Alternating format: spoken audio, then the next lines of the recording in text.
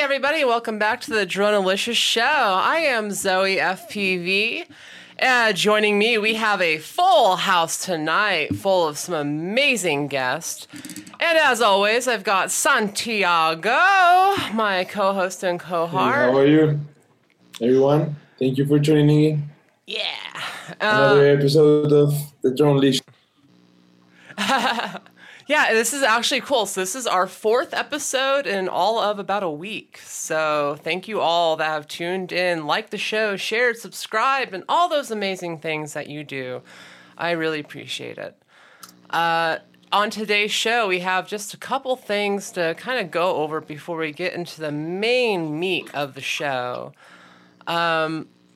If you haven't watched the show yet, check out the show on Airviews /users/ZoeFPV. I post everything up there. If you're more into the audio, check out Dronalicious on SoundCloud and iTunes. Also, watch live on twitch.tv/Dronalicious. That's basically where you can chat with everyone right now, as we have Tor Odinson, Scrat FPV, and a few others, I think, in the chat room already. Thank you all for joining. And it's really cool. This is a neat way to interact with the audience, and this is kind of where we live. So every week, 7 p.m., Tuesdays and Thursdays. And coming up this weekend, I have a really big event, Maker Faire with Drone Sports World, hosted by Aero Sports League. I'll be hosting the Cage Freestyle event. I've done a lot to make sure that the freestyle pilots have an equal say this year, and we have equal time on the course with the rest of the event. So I'm really looking forward to this one. We'll have some dedicated judges, basically some of the same format that we had at the last event that I hosted, same kind of rules. And I'll be flying in this one, pretty much from an exhibition, just because I want to get some cool footage and show what 3D is all about. Make sure you join in on ASL with meetup.com if you haven't. It's a great way to... And if you haven't been on Meetup before, check out meetup.com. There's plenty of drone meetups all over the place. It's a great way to connect with your community. And today's episode is all about community. Coming up next weekend, we have X-Class's second race, Race 2, on May 27th. Yeah.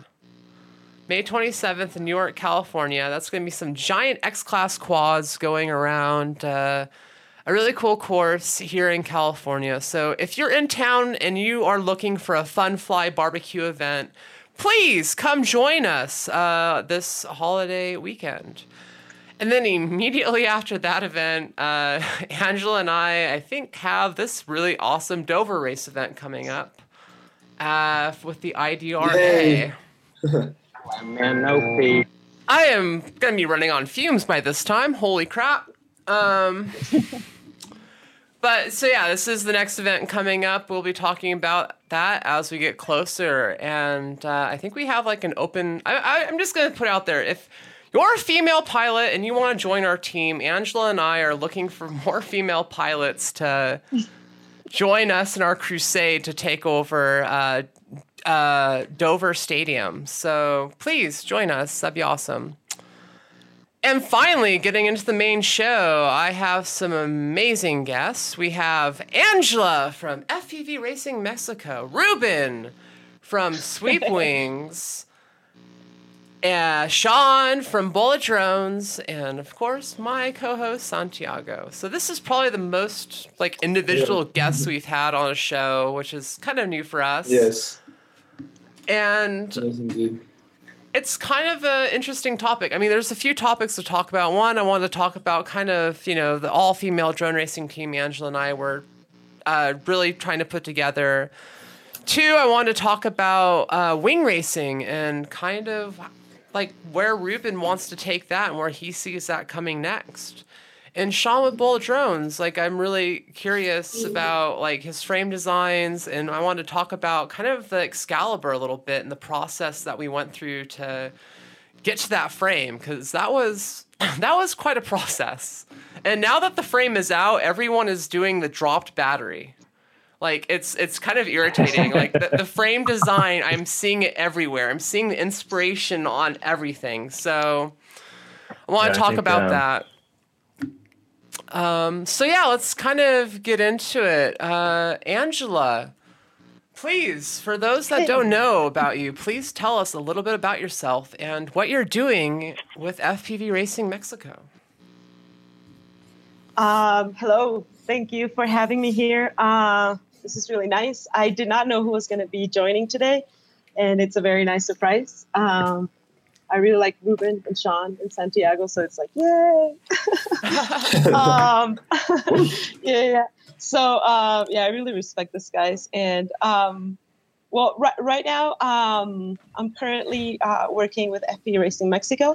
It's an organization that runs races in the country, and we've been doing this for about 2 years and a little bit more.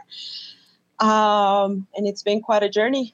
And we're going to be doing something really amazing very soon, which is the Latin American Championship. It's the first time that a bunch of countries in Latin America are going to get together to race under the same standard, and it's going to be pretty fantastic. And we're also running local races all over Mexico. We're having the National Series right now.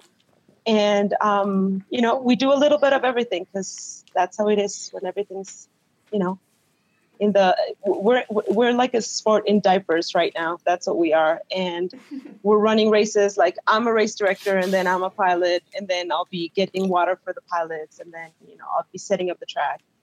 So that's what I do. And currently I am working as Latin American coordinator for MultiGP. So just, you know, checking that everything runs smoothly for the championship. And we're going to have some really amazing big races by the end of the year that I can't tell you much about yet. But I love that. This is like the NDA podcast. Like there's so much stuff on this show we want to talk about that we just can't talk about yet. Yeah. I hate to say that, but we're really cooking some big things. So that's basically what I'm up to right now. But yeah, I've been a pilot for about 2 years and a little bit more, an FPV racing pilot. But I've been flying so little. I mean, I wish I could fly more. But anyways, that's me, little A. I feel you on that, though, because like up until like the end of the year, I was wholly focused on being a pilot. And now I've kind of started doing a lot more organizing. And finding time to keep being that pilot is becoming harder and harder. That being said, I'm glad I was able to get out and fly every day the last week or so in preparation for events coming up. But yeah, no, it's hard. It's hard to wear both hats, and I appreciate the fact that you do. Thank you. Awesome. So thanks for that little intro. Ruben, tell us a little bit about yourself to my listeners, because I'm a dirty quad pilot, and you are the big wing pilot, and you know. People might not know what you do, or might think that you play with little cardboard wings. And I play video games a lot. Believe it or not, I was doing my daily on WoW, so I was like, oh, crap, it's almost time. I gotta go back. I've been in the kind of FPV community since about 2013, kind of like in its infancy, when it started to get real popular. And about that time, I was interested in FPV and getting started. So I wanted to make my own airframe. And because a lot of the manufacturers out there, you know, they didn't really fit my expectations on an aircraft. And so I decided to make my own in 2013. Turned it into a company about 2014. Bless you. Thank you. Sorry. I was trying to like pause the audio, but I couldn't quite get to it. I know. So I've been doing it, you know, since then. And I just wanted to basically, I was making frames for myself.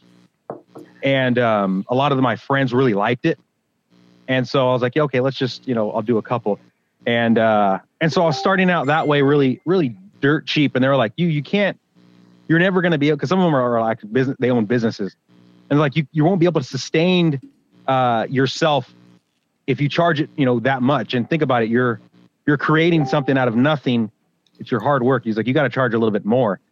And so I was like, okay. So I went up a little bit higher, and they're like really excited. So then the buzz started to happen, and then they're like, you got to charge a little bit more. And then with the resellers that I was working with back in the day, they wanted it a little bit higher because they wanted that $30 per sale. And so that's what they wanted. And that's kind of like where the price range started. So, in terms of getting started, that's where I kind of began, and then where I'm at now. So the lineup that I have right now is like, I don't want to mess with it because they work.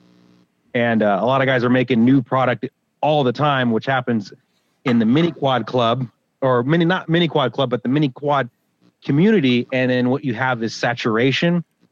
And what happens is that the end buyer gets really confused. So I want to eliminate that bullshit. And I want to eliminate that. I wanted to eliminate the confusion, and just give them, give the guys, the community, something that is stable, proven, tested in all aspects, and continue to do that. So, that's where I sit, and I've seen all the guys, all the mini quad racers, the wing racers, and I've seen them, and we've hung out, and a lot of the events that I've attended. So it's really cool, and I'm glad that you're doing this, because now, like, if I had not done anything, like, I wouldn't have known you guys.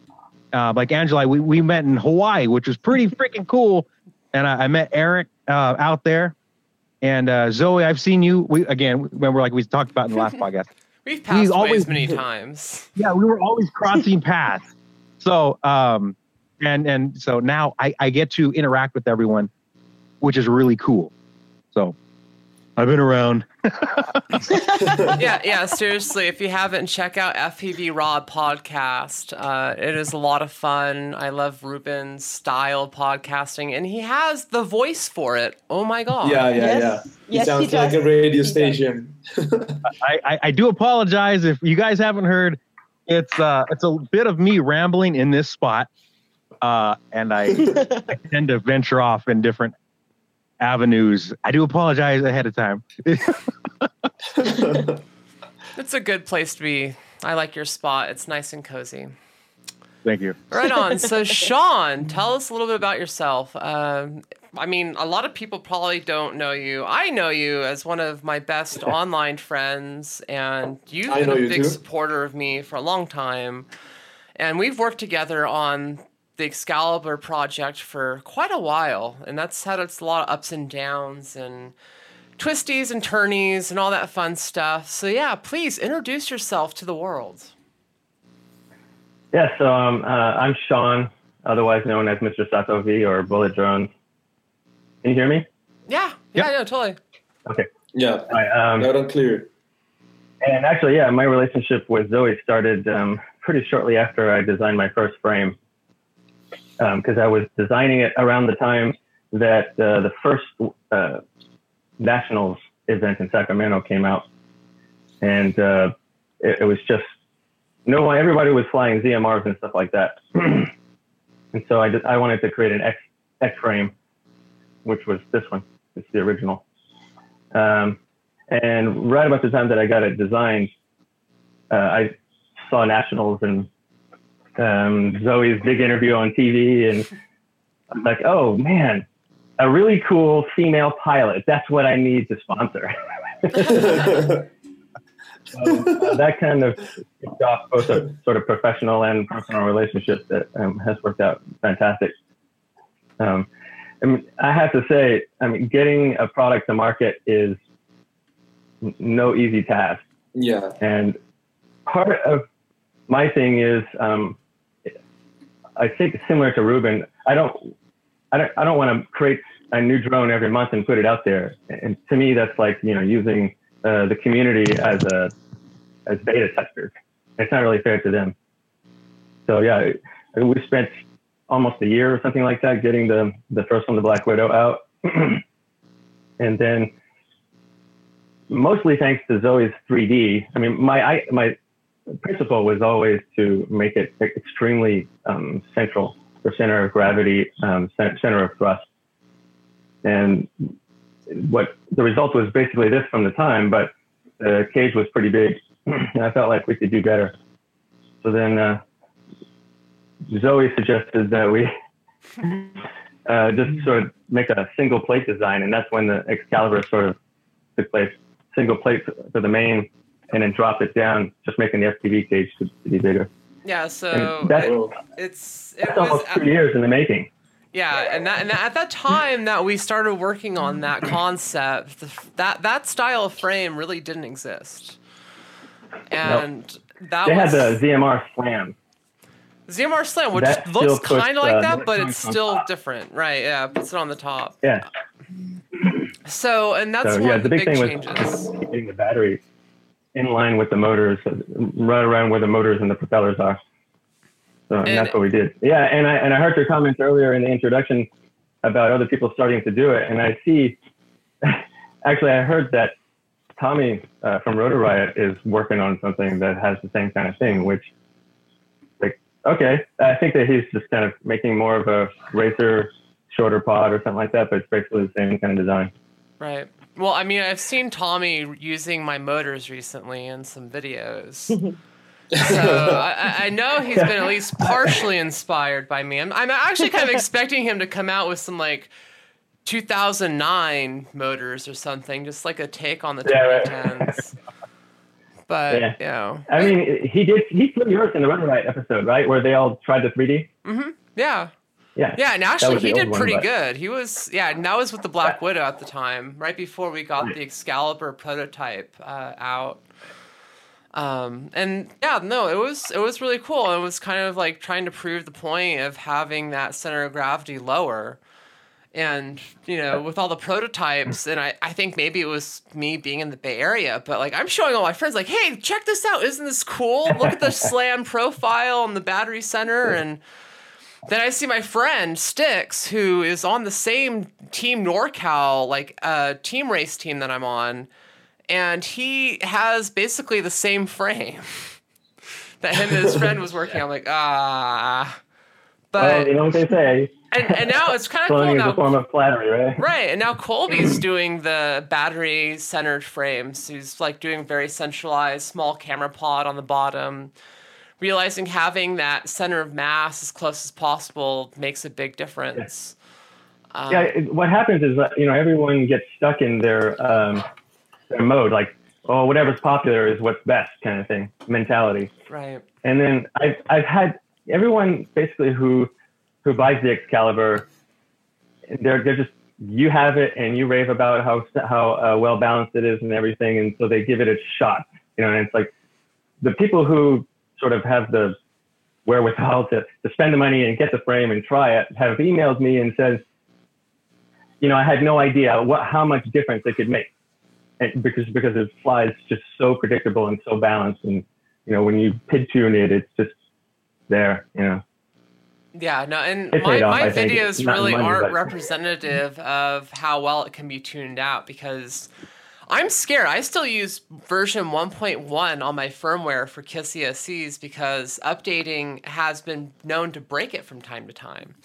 So, like, I stopped chasing that Dragon a while ago, and I just kind of stuck with what works. And so, yeah, like, you can get it tuned out way better than what I have it at in my videos, which is kind of embarrassing to admit, but hey, whatever. Yeah. That time thing. So, hey, Sean, do you know what's this? Hey, so yeah, for everyone, this is a Raggy, right? But yeah. It isn't the regular, Raggy. It's it's not a clone. It is actually made by Raggy, but made for us for smoking drones. Yep. Yeah, so, a little pot leaf on the side. Huge shout out to Sean, because, well, for everyone who don't know him, he has been collaborating with a lot of great companies and trying to release products because he has great ideas. So as he said, it's really hard to get all the process involved and all the people collaborations, but well, he has making this effort. He has making some good things to the community. So thank you, man. Yeah, Not many people know this, but well, Yeah, you I have think been it's working actually hard. really cute that we have a Smoking Drones Raggy frame. For those that don't know, Smoking Drones, it's a marijuana positive drone group. And I'm actually a medical user. I found medical cannabis as a really great way to alleviate my need for a lot of narcotics because I have chronic pain and it's a bitch to deal with. A lot of people. And so I'm a big believer in it. You know, I don't say smoke and drone. I say do it a little separately, but you know, there's definitely a fun overlap, especially where I'm from in Santa Cruz, California. And I'm a big believer in the Raggy frame too. This is a standard edition that I've been flying for a while. It's kind of like my parking garage frame because this thing is by far one of the most durable frames I've ever flown. It's fantastic for that. It's like the motors are so well protected. The camera is well protected. The material seems to deform and absorb impact versus crack and shatter like carbon fiber. So you get a lot more out of it. So that was kind of thing. The Smoking Drones community is really interesting. If you haven't checked it out, please check that out. It's pretty cool. So going on, Angela, you said something about bringing all the Latin American countries together for a singular championships. That's big news. So can you tell us a little bit about that and like your role in organizing all of that? And Santiago, I'm sure, can jump in with this too a little bit. Yeah, sure. Yeah, definitely. Well, first of all, I want to thank Ray for sending me a Smoking Drones t-shirt. I didn't actually think about it. I didn't know what to wear earlier. I was still wearing like a super dirty dress this morning. So no, I'm serious. Like I've been doing gardening all day and stuff like that. So I just changed real quick and found a t-shirt and I was like, oh my God, yay, this is the right moment. So Ray, thank you for sending it. And I think Santiago actually designed it. I don't know if you can see it. Yeah, I did. You did, right? Yeah, I did. It's really cool. Thank you so much. I really, really like it, and I like what Smoking Drones promotes, and I think it's it's healthy that we see it in that light. Saying that, Latin American Championship, it's ridiculously exciting what we're doing. I started contacting people by the end of last year, and this was an idea that somehow at some point we were like, hey, we should do this and it will be fun. And, we're always like, I'm from the northern part of Mexico and I was born in the US and I go to the US a lot. So I feel like I always tend to go there and I usually don't look south, and at some point I was like, wait, hold on, there's all these things happening and I would really love to visit these countries and I would like to see what's going on. And I started talking to people and seeing who was organizing things and how the communities were developing. And it was very interesting because in the end, what we decided to do as a bunch of people working together was try to bring it down to what we're doing. It's not the same what's happening in Mexico than what's happening in the US and definitely what's happening in the rest of Latin America. So I think we did a very good job in trying to make it as easy as possible for organizers and pilots, and at the same time having it all under the same format, which hasn't been done before. And we're all going to be racing the same track in every country. Each country is going to have and each country is going to have a national qualifier. 5 pilots will go over there to Colombia, which is going to be they're going to be hosting the Latino Cup. And at some point during all this stuff, MultiGP got in touch with us. Nelson contacted me and he was like, Angela, this is exactly what we're trying to do. And you guys seem to be having, some information already and some work done, and we should definitely partner up. So that's how MultiGP came along, and they've made things easier, and it's been working very well. We have, I think, 12 countries right now. It's, we're talking about even Venezuela participating, which is like insane, taking into account what's going on in their country. And we're talking about some countries saying things like, okay, we have 14 pilots total. And then we have other countries that are saying, okay, we have 40. So how are we going to do this the best way possible? And, it's a challenge, and it's the first attempt to do this. And I think it's going to be very well. Many lessons have been learned from other events. I mean, Zoe, I met you at Drone Nationals 2015, and we've seen each other in like Hawaii. And Sean, I met you in Dubai, and we've seen the pros and the cons of doing certain things. And I think that as a pilot and as an organizer, I've gained enough experience, and working with other people, I'm gaining even more experience because I don't know, like yesterday, this guy from Costa Rica, I think it was, and he's like, Angela, have you considered this and that? I'm like, oh my God, no, I didn't. Like, thank you for bringing it up, and this wouldn't be happening if I was having this conversation with myself. And it's everybody coming on board that makes it way better. And things that I was very set, like this has to be this way. And then all of a sudden Nelson jumps in and he's like, no, I think it should be this way. And I'm like, oh my God, yeah, you made a point. You convinced me, my mind has been changed. So I think it's been very productive, and I wish we could go faster, but the financial situation in Latin America is not that great. So we can't move as fast as we wish. And sometimes we can't produce the events as big as we want to. But I think that with what we have, we're doing something really, really important. So I'm really proud of what's happening. I'm really proud of all the countries jumping in.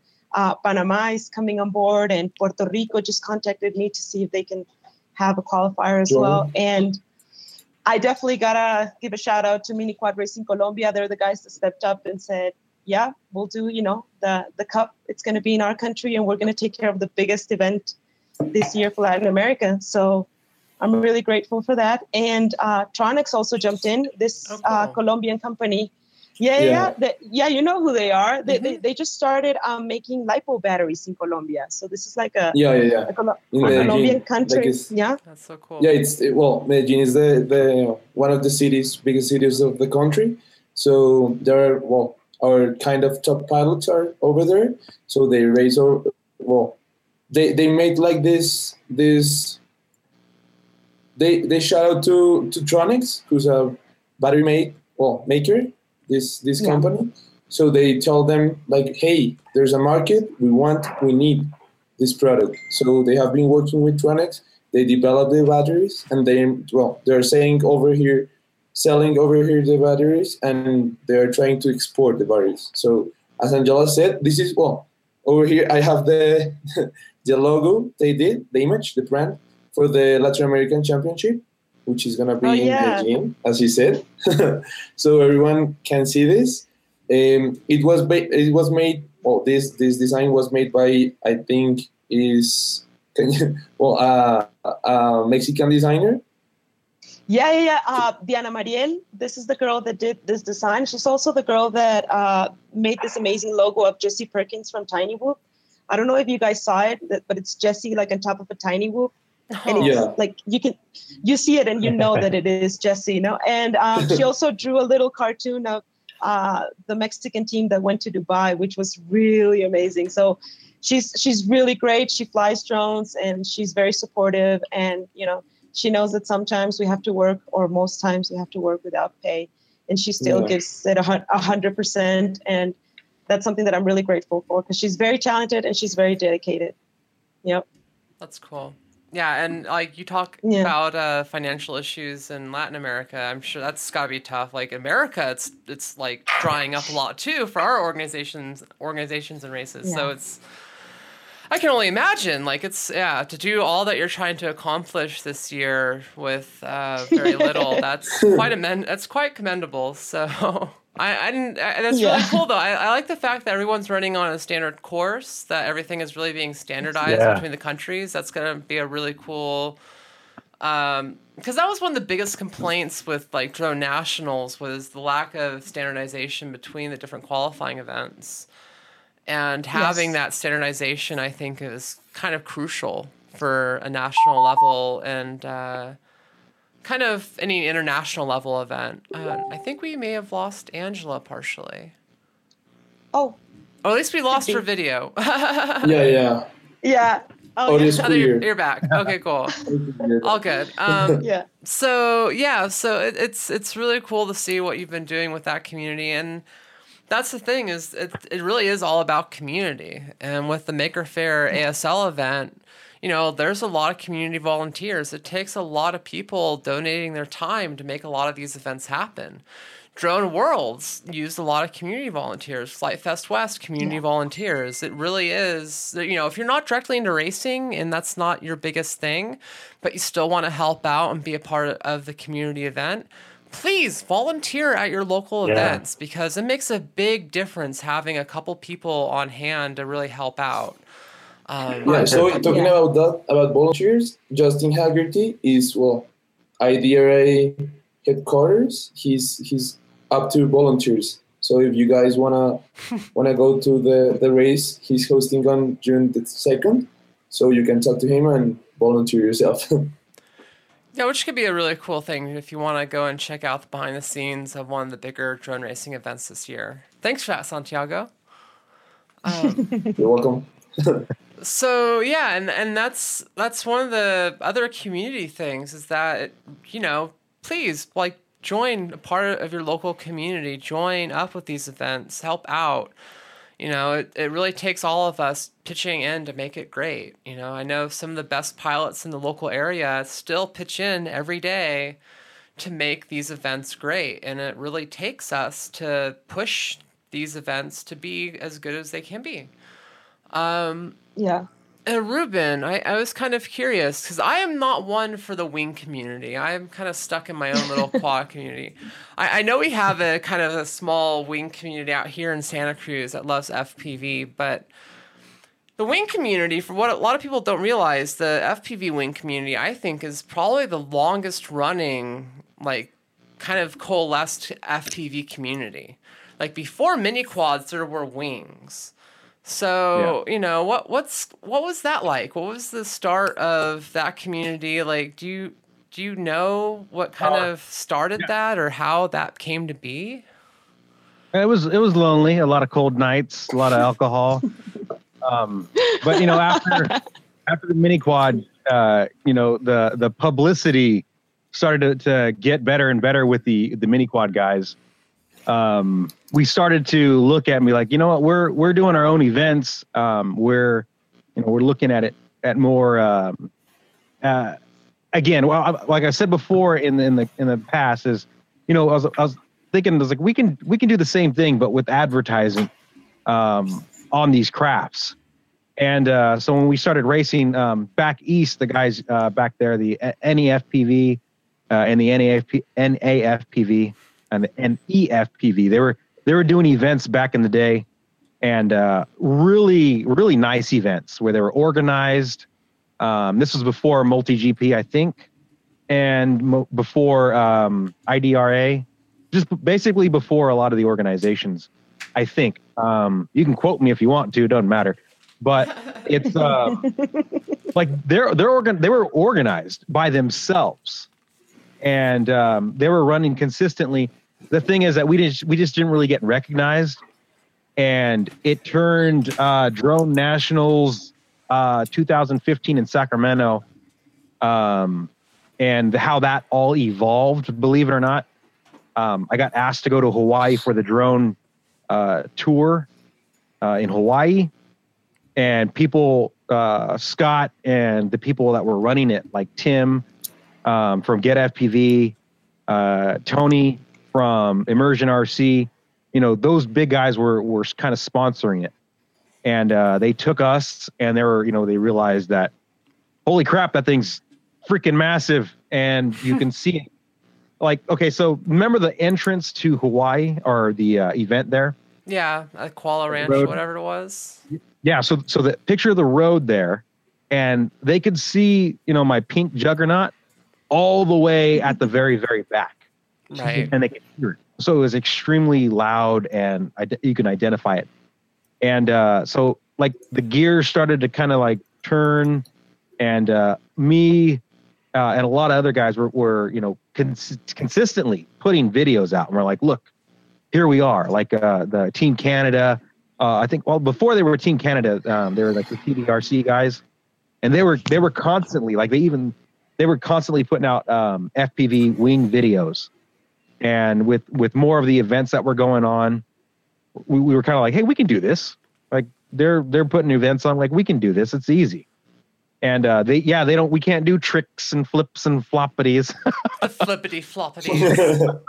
But for us, it's the increased speed, the increased flight times, and it's the real estate. And like I keep telling people this is the manufacturers, the promoters, the big companies, like believe it or not, like that's all prime real estate. And for us to kind of like say, hey, here we are, you have the ability to kind of put your advertisement on there. So it's almost like we're behind the mini quad still. So we're struggling. We're there's a race event right now on the East Coast, the Flying Circus. Shelby's down there. Tyler Derby's down there. And a bunch of other guys. And then I don't think the Joe Nall's not doing it, but they're racing out there. So it's an actual wing event. So if you follow Shelby, he's been doing a lot of like live feeds. So like we're still kind of like in the backyard racing still. We haven't really hit the mainstream yet, like the mini quads. So it's funny you say we really haven't hit the mainstream yet, like mini quads. Like I read a Reddit post the other day about things you might not know exist.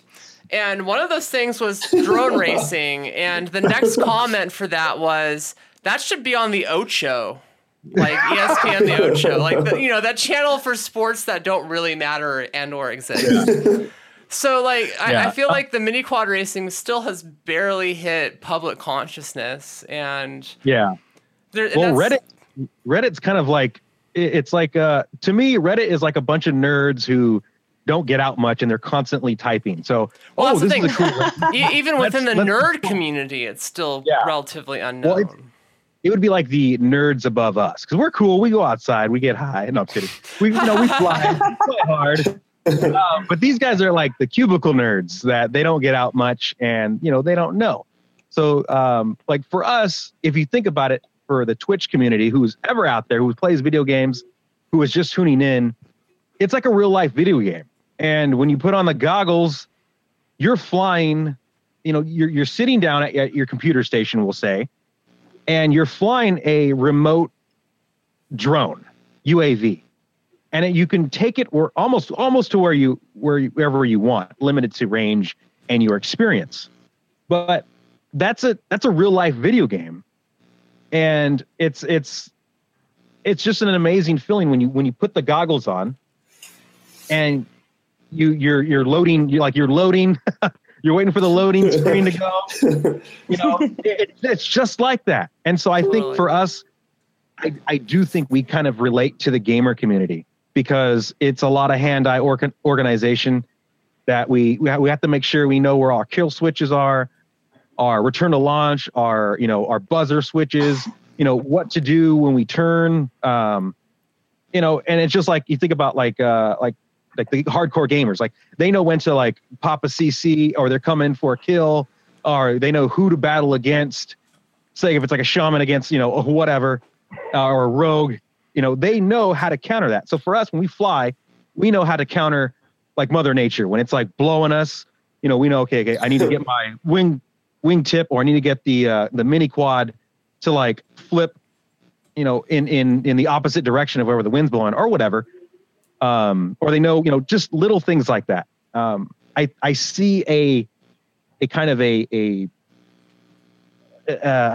trying to, I can't think of the word, but a blending, like eye to eye. I can't think of the word, but I see that like it could be in common. Like it's very common for the video game community.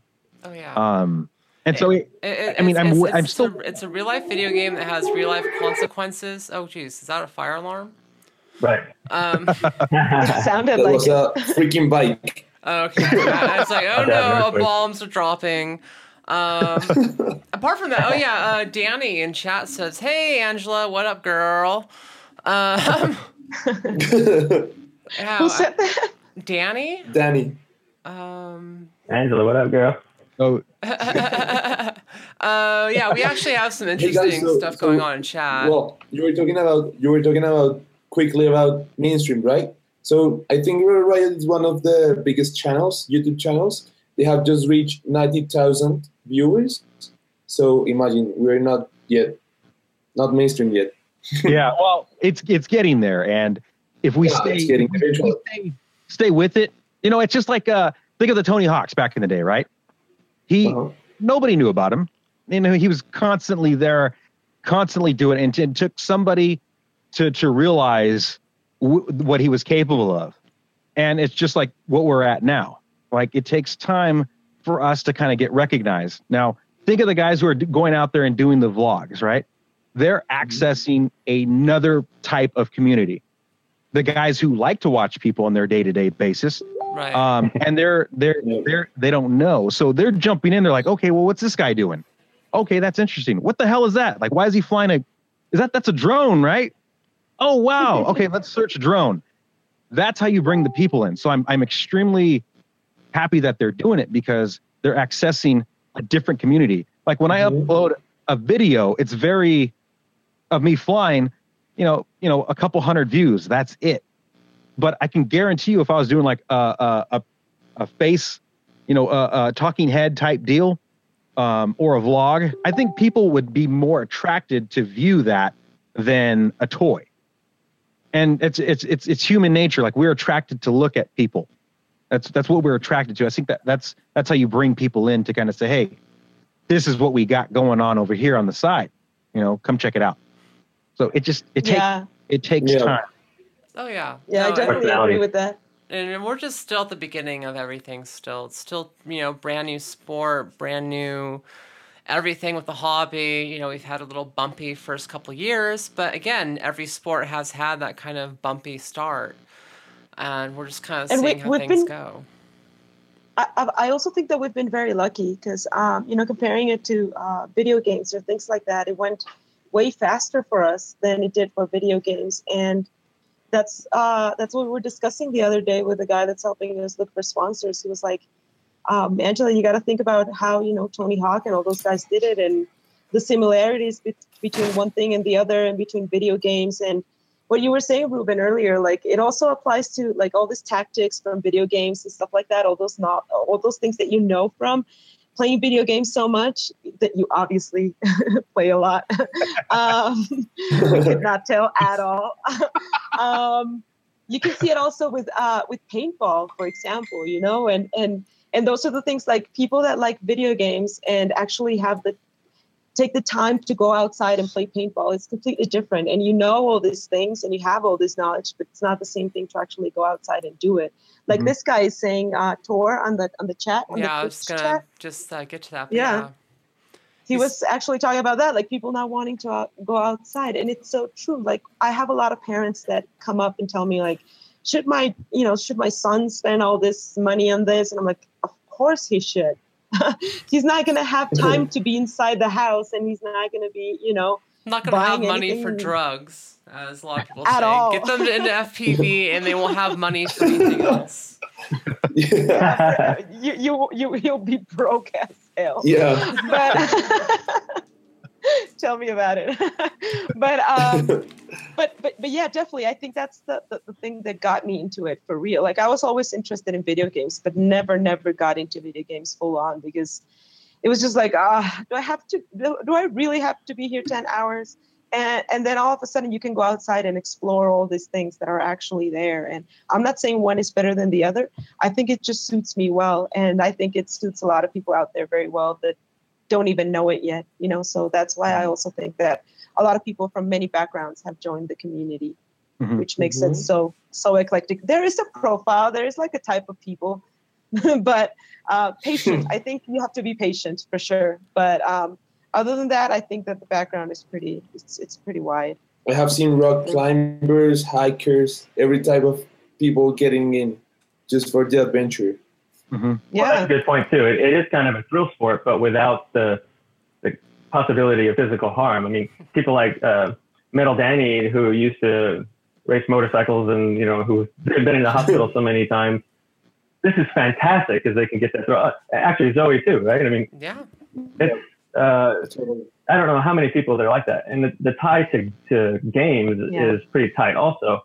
I mean, I just went to Colorado Springs and taught my nephew how to fly. He's not a kid. I don't know. He's a staff sergeant in the Army. Anyway, he played liftoff for 8 hours.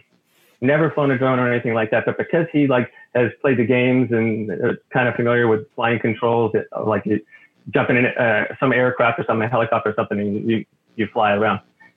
After 8 hours, took him to the field, and he just flew it like somebody who's been practicing for like almost a year. Some people like me, it took me forever to just really just let go and fly it. You know, I was always like hovering around and going slow, staying in stabilization mode. You know, just switching to acro was like this amazingly mind-blowing thing, you know? Totally.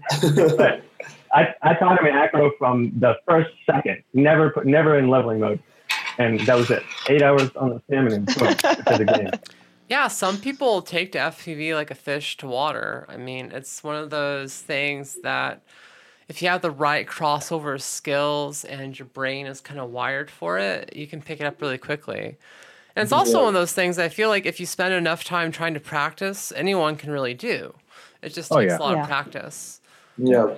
Well, it's just like I said, the guys that play video games that are really good, they study and they're on it all night long. Like, you watch the Twitch guys and they're on it like they're doing like a 24-hour run.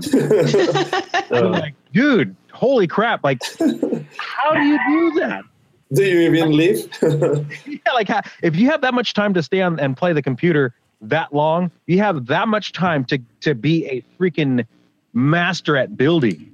I mean, that's, you know, like, again, it's some people how you kind of like deal with your own time.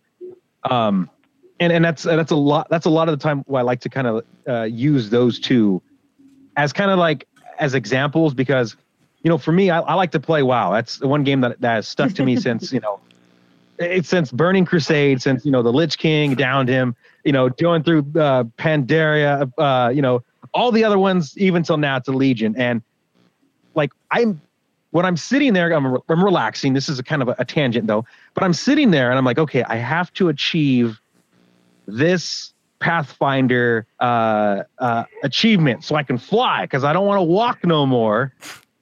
And I have to sit there and I have to do the grind. But if you think about it, like if you didn't do that and you focus your attention on a hobby like that, which let you get outside and get some sunshine and mingle with the animals that are out there. The biggest difference and issue with that though is that when you die in WoW, you don't take out the CD, throw it on the ground, and stomp it with your foot. You know, like when you crash, there's like consequences. There's like physical, monetary consequences with this hobby in ways that gaming doesn't have. I mean, I think that's going to be one of the bigger, I don't know, like roadblocks for a lot of people, like getting into this hobby and then staying in this hobby, especially if they want to push it to the furthest levels. Because realistically, if you have a computer that can run a game, most professional gamers run it on the lowest settings, so they don't have to deal with a bunch of graphics getting in the way when they're playing. You're playing on the same playing field level with everybody else. When you get into quad racing, you know, it really depends what kind of hardware you can afford, your time, the investment that you can put into practicing, how much cash you're willing to burn on batteries and props to get there. You know, so there's definitely like this larger barrier of entry for this, especially on the technical side. If you don't have a ready to fly quad, you've got to basically learn how to build a robot, and not everyone is down to build a robot and then to smash it into the ground repeatedly until they figure out how it works. Yeah, well, that's a lot of times like why I try to, like on the podcast, I try to segment it, getting started, what to get, why to get, you know, should you waste your money on it? But, and I keep telling like new flyers or new people who are interested, you are going to crash. So don't buy the most expensive crap that's out there. When you see it constantly pump on your feeds and you're like, okay, they're obviously promoting it. You know, ask somebody who is familiar, like one of us who know, okay, you don't really need the top end stuff, but here is this whatever to get started. You are going to crash. That's a guarantee. So buy something that's like dirt cheap, practice in your area, and just get the basics down. Guys always ask me, I've never, like, mini quad guys always ask me, and I kid you not, I get that a lot. They go, what do I get? And I usually tell them, get a pop wing, get the S800, get it just because it's dirt cheap. It's super easy to build. And, if you crash it, it's not going to total it. Right. And, once you get it, like we said before, it's that awe moment when you're like, holy crap, it's still in the air after like 15 seconds. Once that clicks and they realize, okay, I didn't spend a lot. It's super easy to build. So if I do crash, I can find resources to patch it up. And doing it that way. And the mini quads, it's a little bit tougher because you have to buy 4 of everything. And there's different props. And I think right now, from what I can gather, is that the flight controllers are getting a lot better, I'm guessing. So just plug it in and it's like basically ready to go, I'm guessing. Pretty much. So that's nice. Everything's getting better and it's getting cheaper, but also I think that we're looking at from within. Like if you're already into this, then yeah, it is getting easier. But maybe for someone that's just starting, it's still really, really complicated, because it's so many things and everything is 1,000 possibilities. Like whatever happens is like, oh God, okay, so is it this or this or this or this or this, or maybe it's this other thing. And it's like, nope, none of those. Okay, what do I do now? Yeah, there's a lot of chances for you to hit a wall and be like, screw this, put it in a box, and it goes on a shelf in your closet to never be touched again. I mean, a lot of experienced pilots feel that thing. I've had a 3-month run of bad luck where nothing wanted to work. And I was wanting to throw in the towel, but, my upbringing kept me from doing that. Look at Ferrari. He had, and this is something we talked about before, but I gave him, or I didn't give him, Steve sent him a runt, and he's a new flyer. And he was trying to fly it and he got it down, but he didn't quite understand it. And until he actually figured out what it was, he kind of like put it down and got back to another wing. And then he got the S800 and I was watching his video and I was like, he's like, I got it. Like he's enjoying it. So I think there's a hurdle there that guys who are listening, don't let that stop you. When you look at a mini quad, there's a lot of stuff. Like you have to check out which ESC is bad, which motor is causing you issues, which wire did you not solder correctly.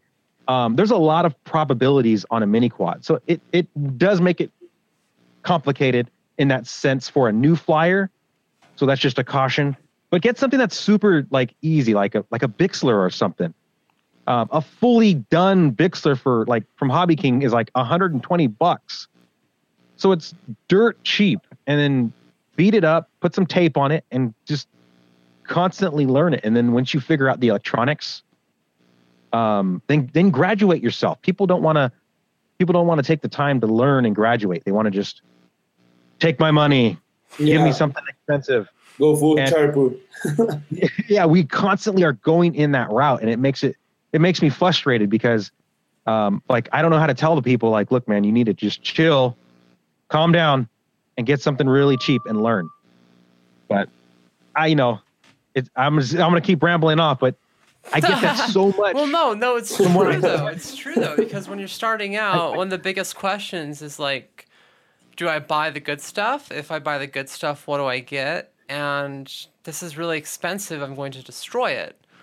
I mean, the biggest thing that I say invest in is a frame. Like a good frame will take you further than I think, getting really good motors on a bad frame. And by that, I mean something strong. Something strong, yeah. If you don't have to constantly replace your frame, then you're not constantly doing a lot of work. And it's like Ruben's saying with a pop wing, get something simple and easy to work on. But also simulators. I mean, I really think, unless someone already has RC experience, just learning the sticks is such a mind, Yeah. Do it in the sim, spend some hours on it to just learn that basic thing. And then you can worry about the actual flying. I mean, just fly and you can crash a million times with zero cost. Yeah. Or buy a Yeah, loop or something like that. Well, I'm not really a huge fan of starting with toys. Because that's what I did. And I know most people do it. But the problem is you fly the toy and now I fly toys and I'm like, oh my God, I don't know how anybody flies these things. And so you get used to it. They don't fly like the real thing. The real thing is actually much easier to fly. So on that note, like I've flown a tiny whoop, and then I've flown a tiny whoop, and the difference between a proper whoop and something that just bills itself as a micro tiny whoop are ridiculous. The micro that I currently have right now flies a lot like a mini quad. You know, like I'm doing front flips over my head versus, you know, stumbling around to figure out what the hell make this thing do anything. So, you know, and it's got punch. It kind of feels like a mini quad. You can kind of kick it around like a mini quad. And there's a lot of micros that just really don't fit the bill of, you know, feeling a lot like a traditional quadcopter. Yeah. But it was kind of like that thing. Like micros. the mini quads originally didn't feel as good as like the 450s and stuff. There was like that inflection point where the 250s started flying better than the 450s, and then everyone jumped on the 450 or the 250s. And now micros are kind of having this uprising that they've been having for over a year now. And the technology's gotten cheaper and it's gotten incredibly better compared to what it was. Yeah. So people right now are really lucky. I mean, you can get a tiny whoop or you can get a simulator that flies almost exactly like your quad. And it's just so much easier right now. And you don't have to change props every freaking time you fly, which is something that, I mean, remember like in 2014, it was horrible. Like you would just look at it and it would explode. break. And it was horrible. Yeah, it was and bad. Now, I mean, come on, like they last so long. I mean, these things and the frames also, like I've been running multi-rotor Mania frames for a while. And recently I started using B-rotor frames as well. And they're so sturdy, like they won't break. I mean, I've done things to them that are not kind. And I mean, seriously, they last way longer now. Yeah, the later versions of the B-rotor frames are pretty good. Like all the new stuff. There's a point where I came in, I flew their frames. Like this carbon fiber is horrible. And then I finally egged Frank on, and he started getting better carbon fiber, and now he's even upping the ante even more with future frames. So nice. Yeah, so yeah, good. And that was the thing. When I started out, I was kind of skeptical. I thought all carbon fiber was kind of the same. And, you know, it's not. There's so many nuances to carbon fiber, from the type of fibers that are used, the resin, to the mix of resin that's used.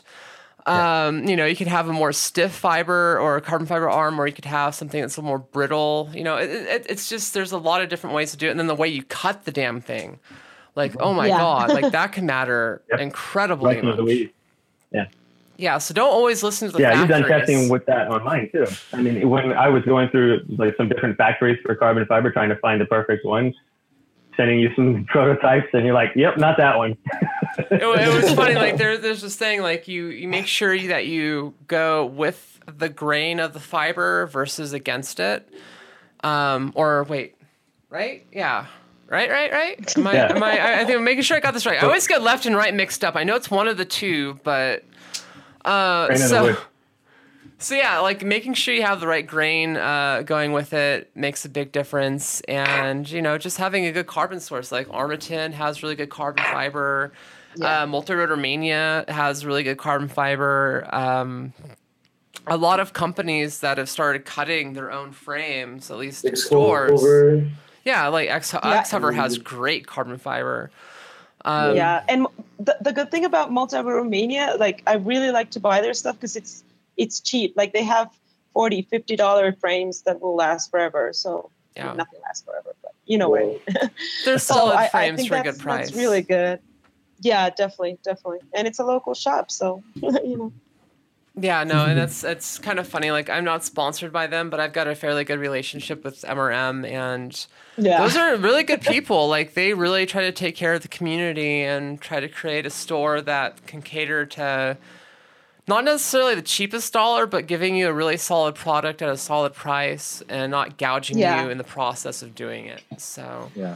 Yeah, That part definitely. is Yeah, nice. It is. I'm not sponsored by them either. Don't think that I'm like, getting free stuff to say these things. They're in my area. Yeah. Yeah, They they're are. local to me. And it's cool because their prices are pretty damn cheap, and it's nice. So like if I need something, I know where to go. I haven't really bought anything from them. I usually go to FPV HQ.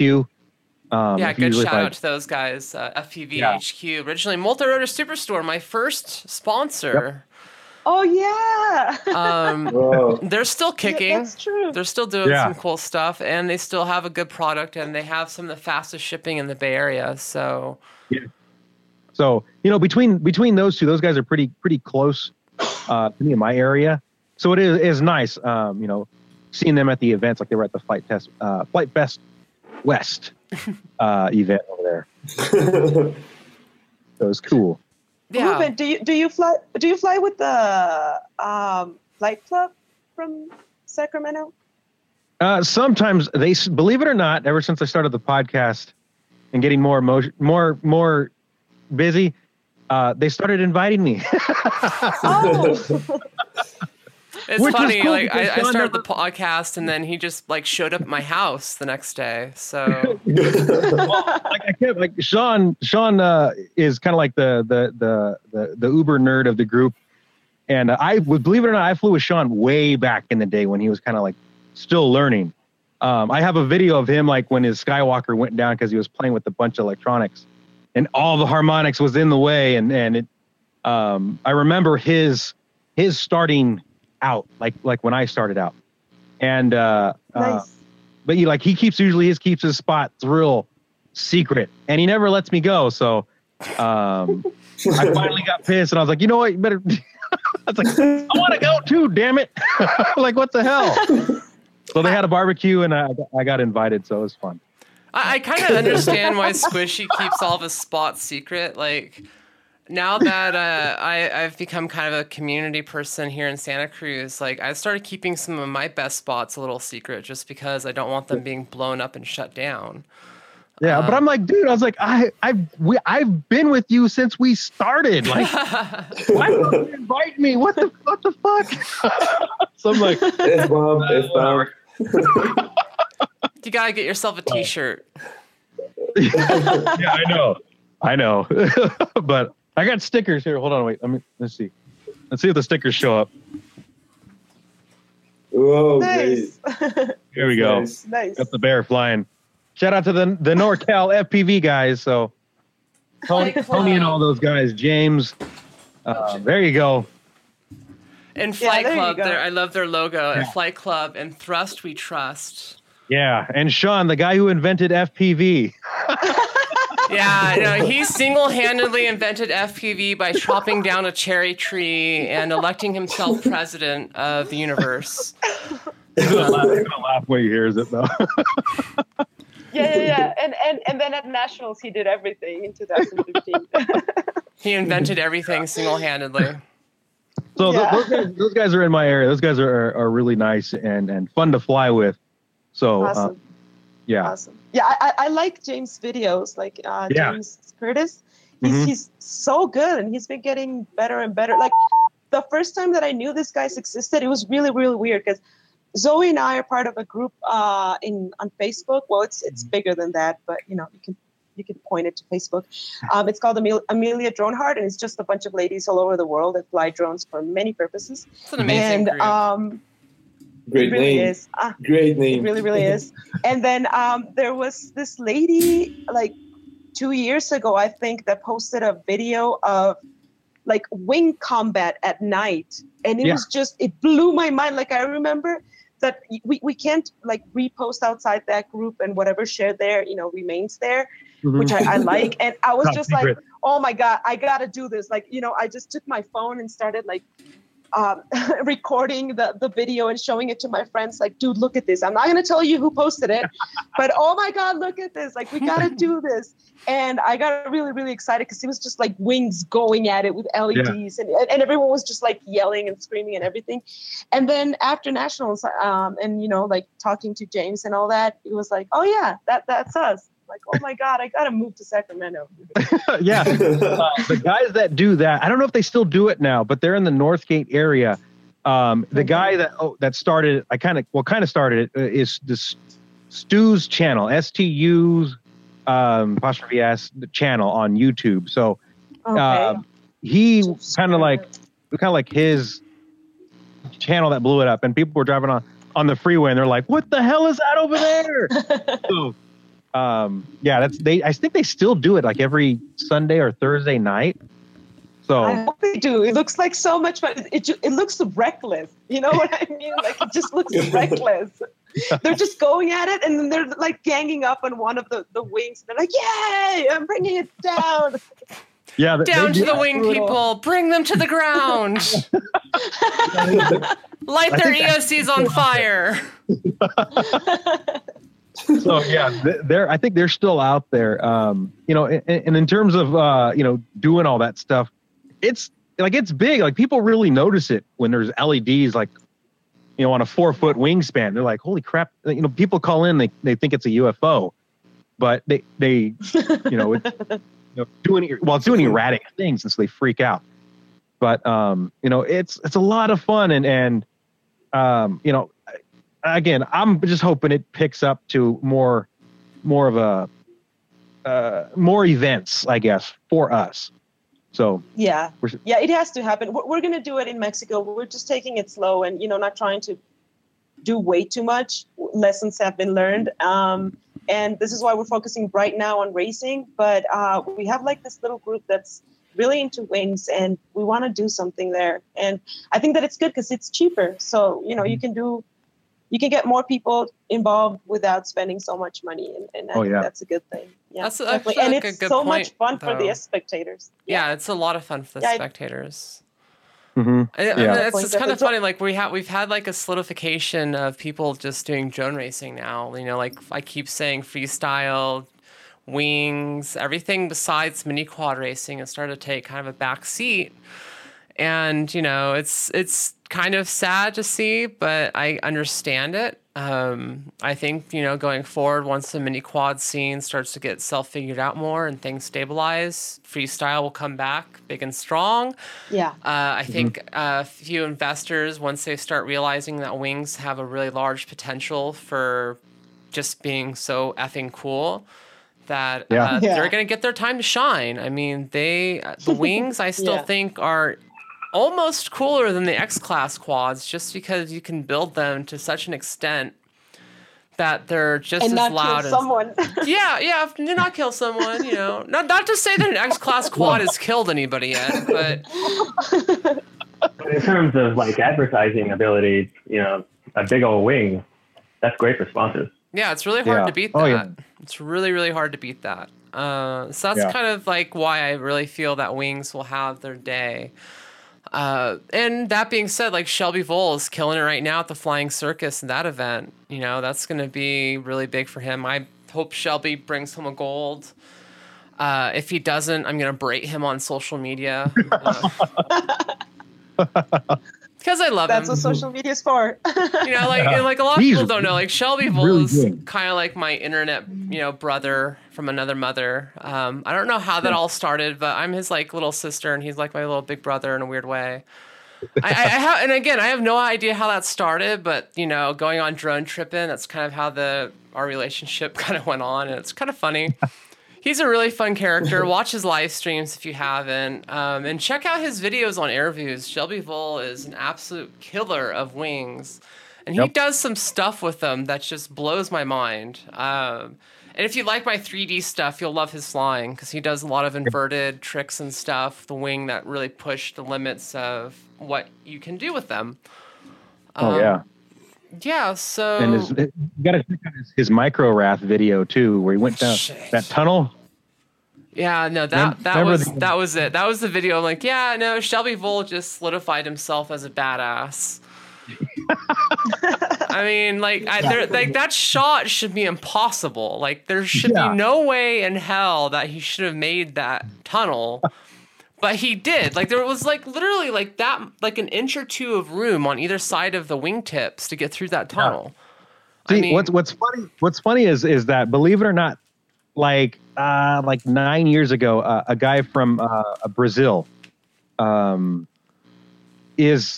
Spain, I think Spain. His name was Gabriel, and I gave him a shout out on the podcast because I remember his video so well. But he was the one that basically showed me what a wing was capable of doing in a urban environment. Like, he was the one that flew into the hotel room, and like he was like in a skyscraper or in a hotel, like a tall one, and he flew it into the hotel room, and then he was also the one that flew in a tunnel. He was in a car, but he was flying in a tunnel with the wing, and it's stuff that happened like long time ago that I think we're starting to redo it again, but with a little bit more spunk, more attitude, and it's careless disregard for public safety and laws and rules. Well, over there back in the day, there wasn't any rules, and even to this day now, like, he still flies like that, and there isn't any rules, and it's crazy. Over here in the U.S., they're clamping it down because it's a money source for the government. Believe it or not. So they want our $5, Ruben. They want all of that $5. They want the money. And it's true. Like, believe it or not, it's freaking true. You have all these organizations who are forming, and that's what they're doing. And a couple of years ago, that didn't exist. So, anyways, that was a side. Yeah, no, it's yeah, the laws have been changing, and they're going to continue to change. But like in one of the past shows, we've seen what happens when a government clamps down on it, but we've also seen what happens like in South Korea when the government helps and supports it. Like, there's a way to integrate drone racing into, your national airspace without turning it into a problem. And treating it like a problem, I feel like, is what the FAA has done. And because of that kind of outlook on it, it's kind of hampered their integration of drone racing and small UASs into the national airspace system. But you get a lot of the scaredy cats are like, the guys that are, it's only $5, but dude, it's not. That's not the point. It's 5 times the community. And all those guys who are familiar with flying. Like, we don't fly 10,000, 5,000 feet up in the air all the time. We're at the sub 40, sub 50 feet above the ground, and we're not, sharing airspace. Like, we're not flying up there with the freaking seagulls. So, a lot of scaredy cats we need the laws. But those guys, they just don't know. And it kind of helps. The thing that I keep coming back to on laws, and this is something that I keep kind of trying to champion in Santa Cruz, is that show us the data of these things causing real harm to anybody or anything. Like, all the research that's been done shows it's a lot less harmful to the environment. Using drones for environmental purposes, for conservation efforts, you can do a lot more with them than actually sending a person in there to physically disrupt the environment. Like, so in the fact that these drones tend to not disturb birds unless you're within 10 feet of their habitat or them. So, like, there's a lot of things coming through the woodworks where people are realizing these drones really aren't as bad as people have made them out to be. You remember when that plastic bag was labeled as a drone? It hit a plane. It's going to destroy everything. Oh, no.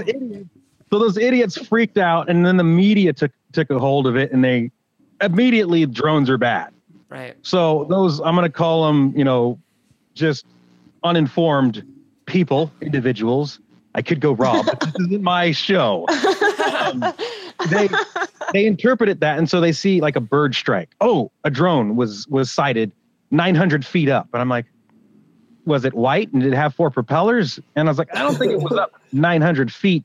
And there's just little things like that. And there are some cases where the dude uploads him flying over, the airport. But that's because the guy purchased something that he had no idea what he was doing. Right. And that's where the flaw happens when a mass production of an object or a drone, we'll say, is given into the hands of the public who don't know. And that's one of the biggest things that pisses me off, because DJI literally screwed it up for all of us. They made it too easy for everyone to get their hands on. Yeah, but and at the same time, like DJI has, at least now, and this is like, I gave them shit for a long time about how they, in my opinion, kind of screwed up the national airspace system. And a lot of the bad news stories was DJI drone does this, DJI drone does that, the White Phantom, causes this problem, falls, hits somebody's head. That was like one of the biggest things in America that caused a lot of the backlash was that. And it wasn't necessarily it was DJI's fault. It was just that it was so popular and it was consumer drone. Yeah. And now, once it became a problem, DJI started implementing, the geofencing and a lot of other things to try to keep people from being idiots. But what I've noticed, at least within the mini quad community lately, is there's pilots that'll do stupid fucking shit just to get the video. They'll disregard rules, they'll disregard people's safety for those views. And, I'm talking, and there's one pilot here in San Francisco that has done some really reckless things. There's pilots all over the world that I've seen do reckless stuff that put people at danger with mini quads. And it's that kind of stuff that I'm worried about we'll see in the news as mini quads become more popular. And as they become as embraced as the consumer Phantom drones were. Once we see that happen, it's... But it's inevitable. It happens with everything. And people are always going to be stupid with whatever you give them. And in the end, the problem is that people are not asking for the data. That's the truth. And we're not analyzing the data because we don't like to. As a collective, as a society, we do not like to know that alcohol kills more people than, cannabis or whatever. Mm-hmm. And we do not want to acknowledge that cars are as dangerous as drones. And we do not want to acknowledge that, because we don't want to. We just want to listen to what the media says. And if the media makes it a huge deal if someone, was flying over an airport and it was just one person out of thousands. Right. And that's how it's going to be. And no law is going to prevent people from doing that. I mean, honestly, in the end, in Mexico, they don't apply anything. So, right. I mean, whatever. When they do state laws here, it's not gonna work either. So, I mean, I think it just has to be people being responsible. And like Ruben said, it's because they don't know what they're doing. So, what's the solution, or at least what can make it less, less harmful for everyone? It's education. That's the whole thing. Like, we got to teach people and be open about it. Right. So not be like, oh, no, don't touch that and don't fly it. And, because that only wants some of us to do it even more. But yeah, the thing is, we got to teach people how to do it properly and make it, like cars. I mean, cars are not easy to use. And a huge example of people not knowing how to use cars is Mexico City. For a driver's license, you don't need to do anything. You just go pay and get it. Oh. And you're driving with 20 million people. On this like horrible monster city, like packed with cars and people and everything and motorcycles doing stupid shit all the time. And no one says anything, and it's cars and people die every day and it happens, it's just vehicles. It's humans. We're dumb. I think what would be nice, and I don't think I've seen it yet, but I think let's just, I'm just guessing or just saying, but okay, you get this drone, right? This DJI. That's a nice looking horse. I don't know if you get that meme or not, but yeah. you get the drone, right? And you're a new flyer, you don't know. And let's say these companies like DJI, well, you can use them as an example.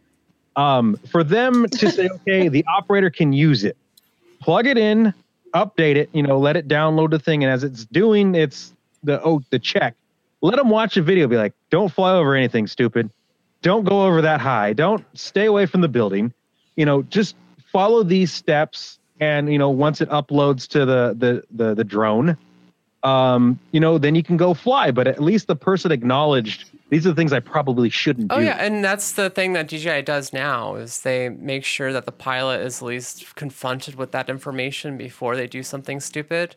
And for like every time that I want to fly locally, it says, "Hey, this might not be the best spot to fly." This is like, it's not illegal to fly here, but there's a sanctuary here, there's that there, and please acknowledge that all this stuff is here before you fly me. And so I have to acknowledge a thing. I sign a basically end user license agreement every time I go to fly my drone, and that is saved. That's saved and uploaded into DJI's like actual database somewhere. So God forbid I crash and do something stupid, that data is there. Like that it's available.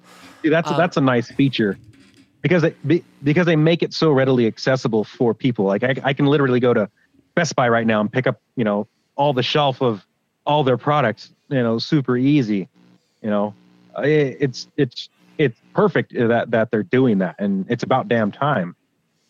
Right. And that's kind of why I started getting more support behind them recently, is because they started taking charge with that. I mean, they have a director of education now, someone who's in DJI's wheelhouse, and all they do and their core job is just to educate the general public about stuff like that. Yeah. And a few years ago, they didn't have that. And they realized that they're the biggest, consumer monopoly on the market, that they have to at least do something. Otherwise, legislators and governments are going to start cracking down on them. So, education is by far the biggest thing that we can do as a community to make sure people aren't doing stupid shit and everyone stays safe. Go to YouTube. You can learn everything you need to know. Yeah, type in drone plus cut plus face. And then dive a building. Dive a freaking building. No, education, not Not that bad again. See, like I'm actually like planning a couple building dives right now. One of them's at Intel's campus over the hill, and I'm actually trying to get like legit permission to dive their buildings, just because like now that I know like Steele got busted for doing that shit, like I am like super fucking paranoid about that kind of stuff now. Like, do you have your 107? You have your Well, I don't. It's like all anything that I've done that ever required a Part 107, like any filming for anybody, I've actually had a Part 107 with me to make sure it's all legit. There's been several film shoots that I've been on for actual things relating to using a drone to film something for commercial purposes. All the time, we've always had FAA permission, and everything's been legit. But that part's cool too, because that person can be with you, and you're okay. Right, and that's what a lot of it is right now, is that they become the technical pilot in command.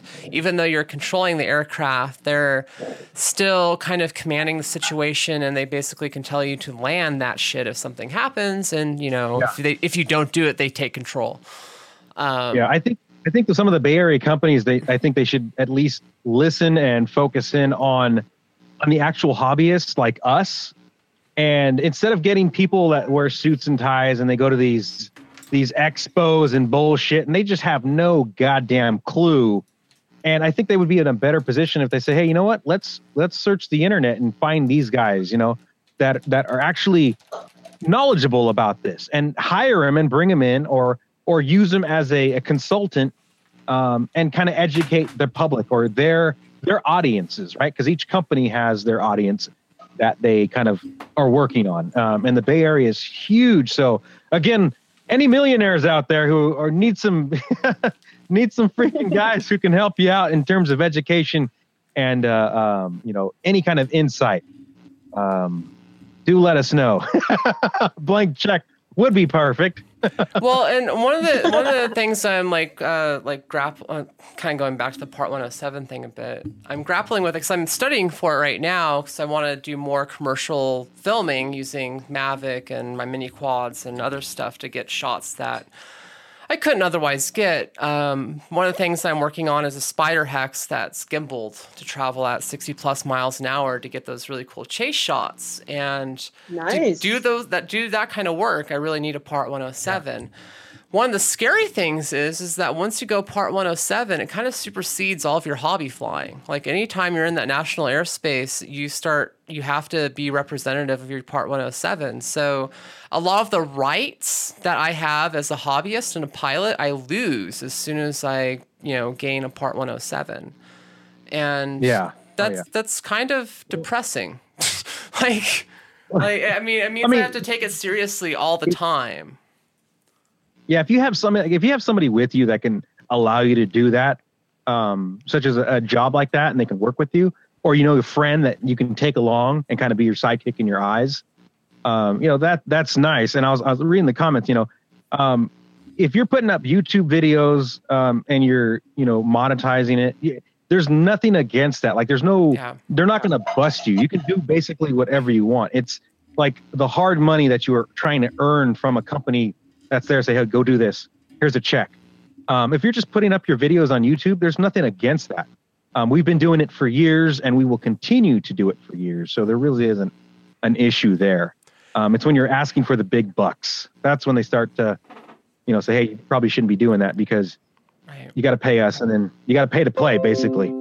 Well, it's also like one, it differentiates from directed professional use and hobby use. Like, when you are paid to go to a location to film X, Y, Z, that is a direct, commercial thing. Versus like a hobby pilot that's just flying because they want to fly and throws that shit up on YouTube.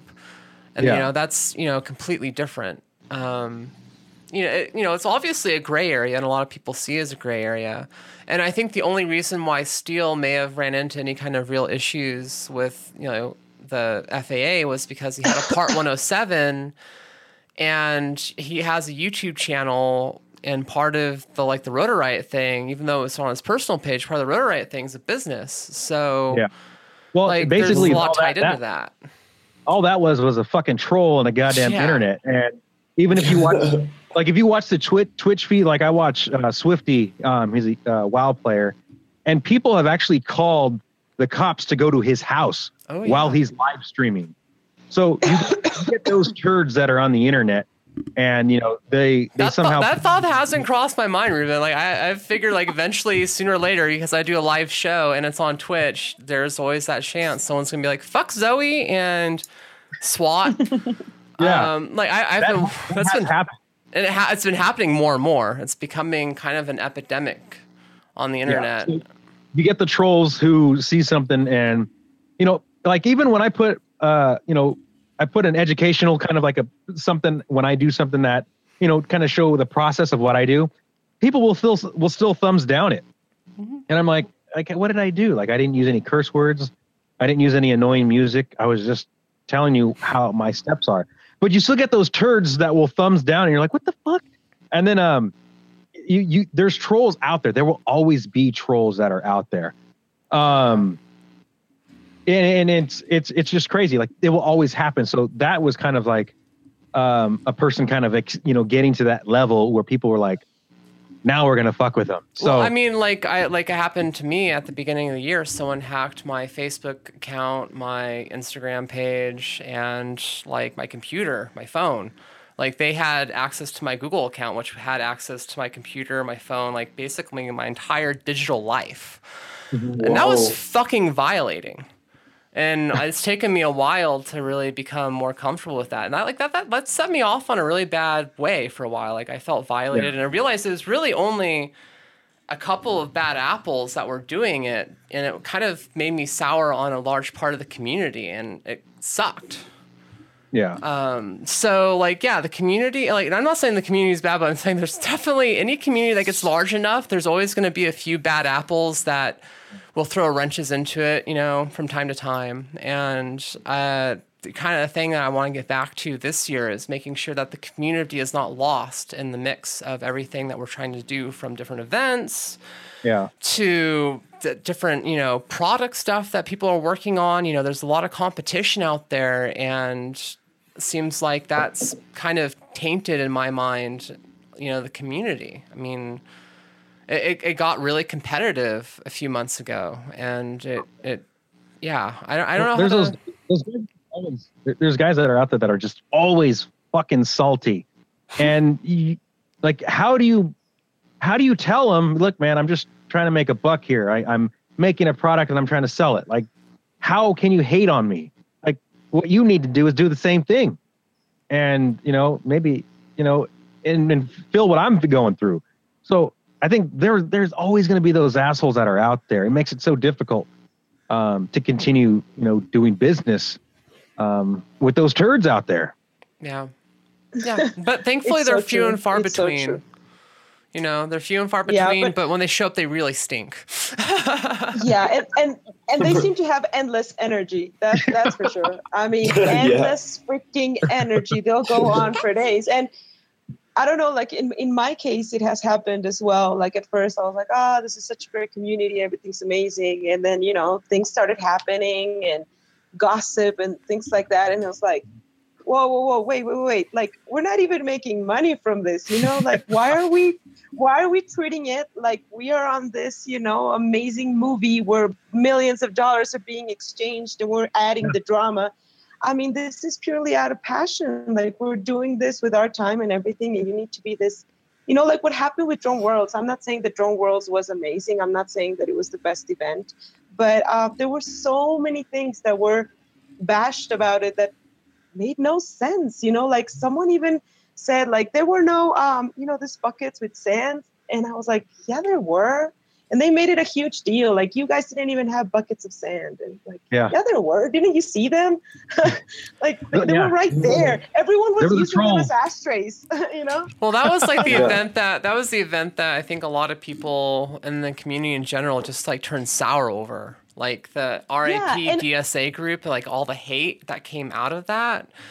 It was fucking disheartening. It was It was too much energy. I mean, if you put that energy into volunteering for an event, things would be so different. Instead of spending freaking 48 hours typing on your keyboard about how you would have done it better and how it would have been better if it had been like, dude, let it go. I mean, like, it's not that big a deal, Every time Chad Nowak types something on Facebook, you can scroll over 2 pages of comments and bad comments. But and don't get me wrong. Here's the thing. Don't get me wrong. I don't think that we should have a low bar. We shouldn't set our standards low for organizations or for events. I just think that we got to acknowledge as pilots and organizers where we are. I mean, the hobby situation is completely different. But if we're going to talk about a sport and doing this in a professional level or trying to get it there, we got to be very aware where we are. You can't ask organizations to have all these things for pilots. Like, you can't ask every pilot that registers to have at least 6 functioning rigs. Like, no one's going to do that. So if you as a pilot cannot afford that, how are you demanding that the organizations do it? And at Worlds, it was something so particular. Like, all these pilots, I was looking at their videos and they were crying, bad video. And I'm like, no, that is a bad video. What's wrong with you? Like, are you kidding me? Have you ever FPV'd? I mean, I understand that you're nervous and it all gets really weird when we're in a competition. I've been that pilot, that yells stupid stuff in the middle of a competition. But it would be like, dude, you don't have that video. Why are you asking for a rerun? And things like, I don't know how to change the channels. Like, are you kidding me? At Drone Worlds? Like, that was one of the things that I don't think people really talked about enough, was the fact that it was a lot of the bullshit was mentioned. The pilot bullshit. Like, there were so many pilots that just didn't have their shit together for that event. And when they got to the flight line, it caused so many fucking problems. And there's a video of this really young kid who traveled from out of the country with his father to come to this event. And he's sitting there, and he's basically the only person that brings it up. Like, we traveled all this way, and we get to the flight line, and this person doesn't have their video ready. Yeah, we're here sitting here feeling punished for it. Just pull them from that thing. So, yeah, it was... That's the thing that the community really needs is look inwards and realize that it takes a village to put on an event like that. And we really have to come together, especially in an event where we have pilots from all over the world trying to compete and create basically a world-class event. You know, like to the wing guys, you guys are in and out. yeah, fuck you, Ruben. F-word. And I only say that because, like, I know with the freestyle tent, like, a lot of the freestyle pilots gave up their free spare time to just hold down the tent and make sure things kept running. You know, like, it was one of those things, like, if you didn't chip in, then stuff wasn't really getting done.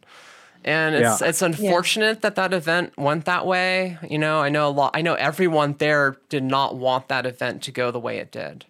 Yeah, definitely. I liked how a lot of the locals helped out and were there, you know, like every day, and they were just constantly, you know, helping out with the event, you know, manning the gate, out there, you know, throughout the event, and just helping out, which was really cool, because, you know, like that event there, like how weird is it when a group from, you know, the big island, you know, come over to the small island and hang out with all the guys. And so, you know, finding help and interacting and making sure that the event flowed a little bit better.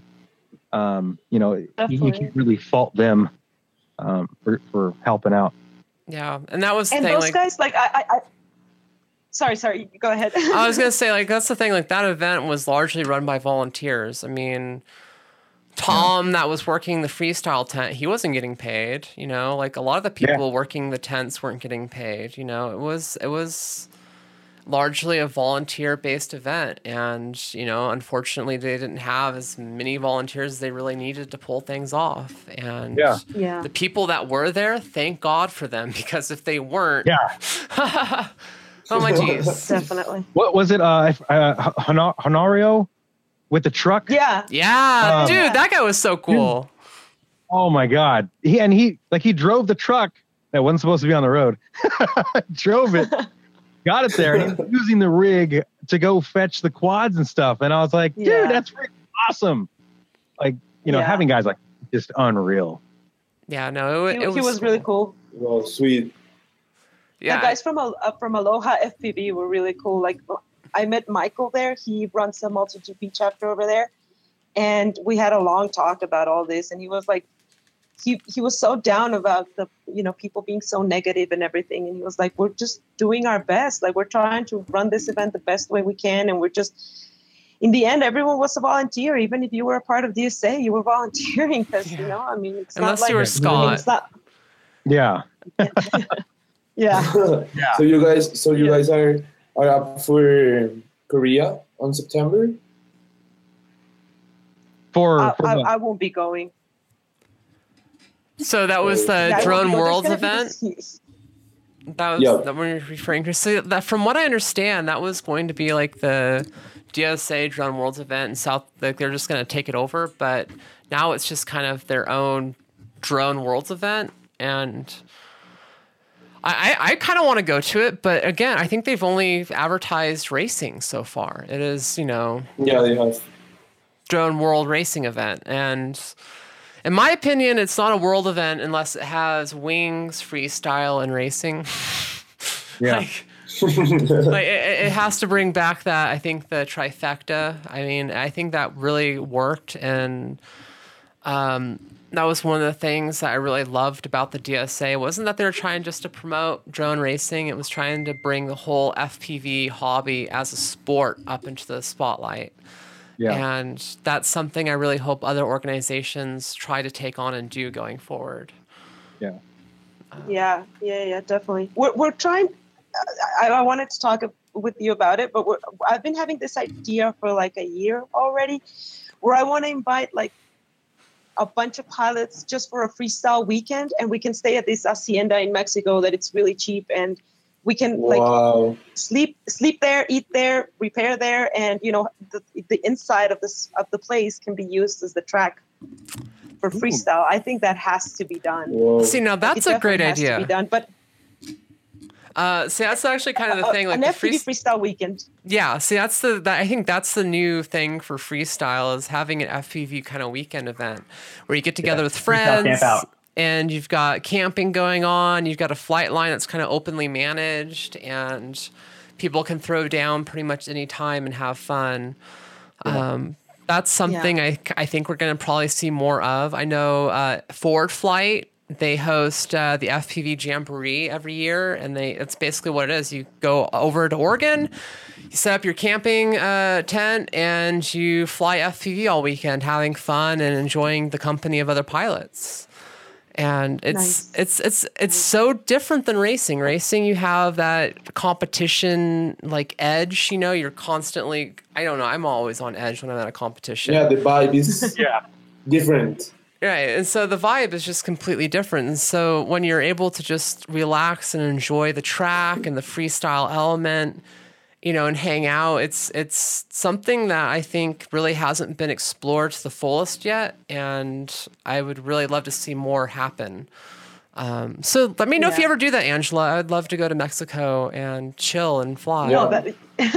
I mean, you must come down. Heck yeah. Definitely. Yeah, definitely.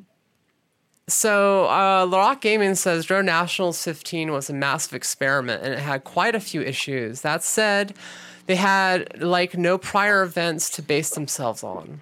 And that's kind of true. Drone Nationals 2015 and same with 16 and Worlds. There really weren't prior events to base them off of, at least successful events. I mean, Dubai was kind of successful. I mean, it happened. From what I understand, the pilots won. Yeah, like, you know, there's some top pilots won. It happened, but like that event was the biggest one in FPV history at like $16 million. I've heard. Holy crap! Definitely had its issues. Yeah. So, and that's partly because they had to rebuild the track basically overnight, and that cost them a whopping like $1 million. And there was like lot of. Got access to the track days ahead of the event. I mean. Yeah, and so I mean, I've only heard the number rumored at like 16 million, but I know it was several $1 million at least, especially when you consider all the pilots they had to bring in, all the staffing. Like it was a serious event. And since then, like that's sort of like Korea. Like, that's the nation getting behind the sport, trying to establish itself. I mean, that whole thing was basically funded by the tourism industry council or whatever. Right. And that's kind of coming back to it. We really kind of need governments to at least not hinder drone racing. They need to try to start supporting it as a industry going forward, because I feel like they could do a lot more educational wise, trying to support the industry and grow it as something that's, you know, included in the airspace versus something that's an unknown and scary and, oh no, what is this thing? So... and Korea's doing it right. They're definitely doing it right because they're doing it from the government. They're investing in their own pilots, and they're also calling it drone sports.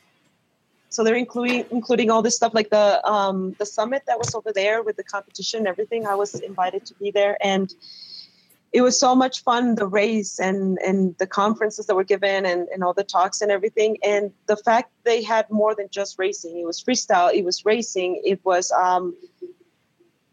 like weightlifting and all this other stuff, like everything happening. And it was just so well organized, but it was because there was money behind it. Like, I think after 2 years of doing things, I think that a lot of us have gained the experience. We just need the money to run the show. Like, it's kind of and funny. I'm not even talking about money as, oh, now I have money for myself. No, I'm talking about having money to buy the equipment, to pay the people that are going to be there, to have them fully committed to making it work. Like all those things, that's what's going to make it professional. You know, and Korea's definitely doing it right.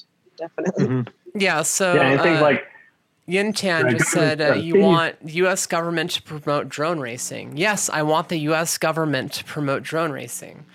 Yeah, sure. I mean, if you think about, and this is going to sound really cynical and deep and kind of ugly for a second, but like the rates of drone pilots dropping out of the Air Force is quite high, and the U.S. government really needs to do more to promote more people getting into that department.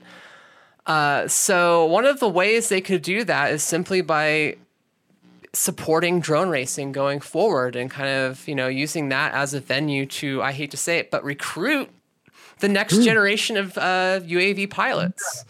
DARPA, look out. I mean, it sounds, that's kind of like a cynical approach, but like the U.S. Army has used video games in the past to do that. And I could honestly see them doing the same thing with drone racing, having a U.S. Army drone racing league that, is very well funded and promotes drone racing going forward. And, I'm very much against militarization of drones, but yes. They're militarized, and the U.S. government has really a problem. Scary. Yeah, I'm just saying, that sounded really scary because I mean, let's be clear on something. Like the U.S. is very, very fond of their military. We know that from the outside. You guys look very crazy. I mean, watch what you say, Angela. I might send my drone over there. You know what I'm talking about, like this whole thing, that just because you're in the Army you're automatically a hero and no questions asked. And outside of the US, we're like, really, we have a lot of questions to ask, like, and you should be asking questions too. So definitely I think that's a scary idea. I don't want it to go that way. Well, I say that, and going forward, like the highest rate of PTSD in the military right now is actually drone pilots. So yeah. It's not something I want to promote. I just know like the military has a really big problem keeping those positions filled, and they actually have like a deficit of pilots right now. Yeah. So like that just might be an avenue for them in the future. It's an inevitability. I think that's all.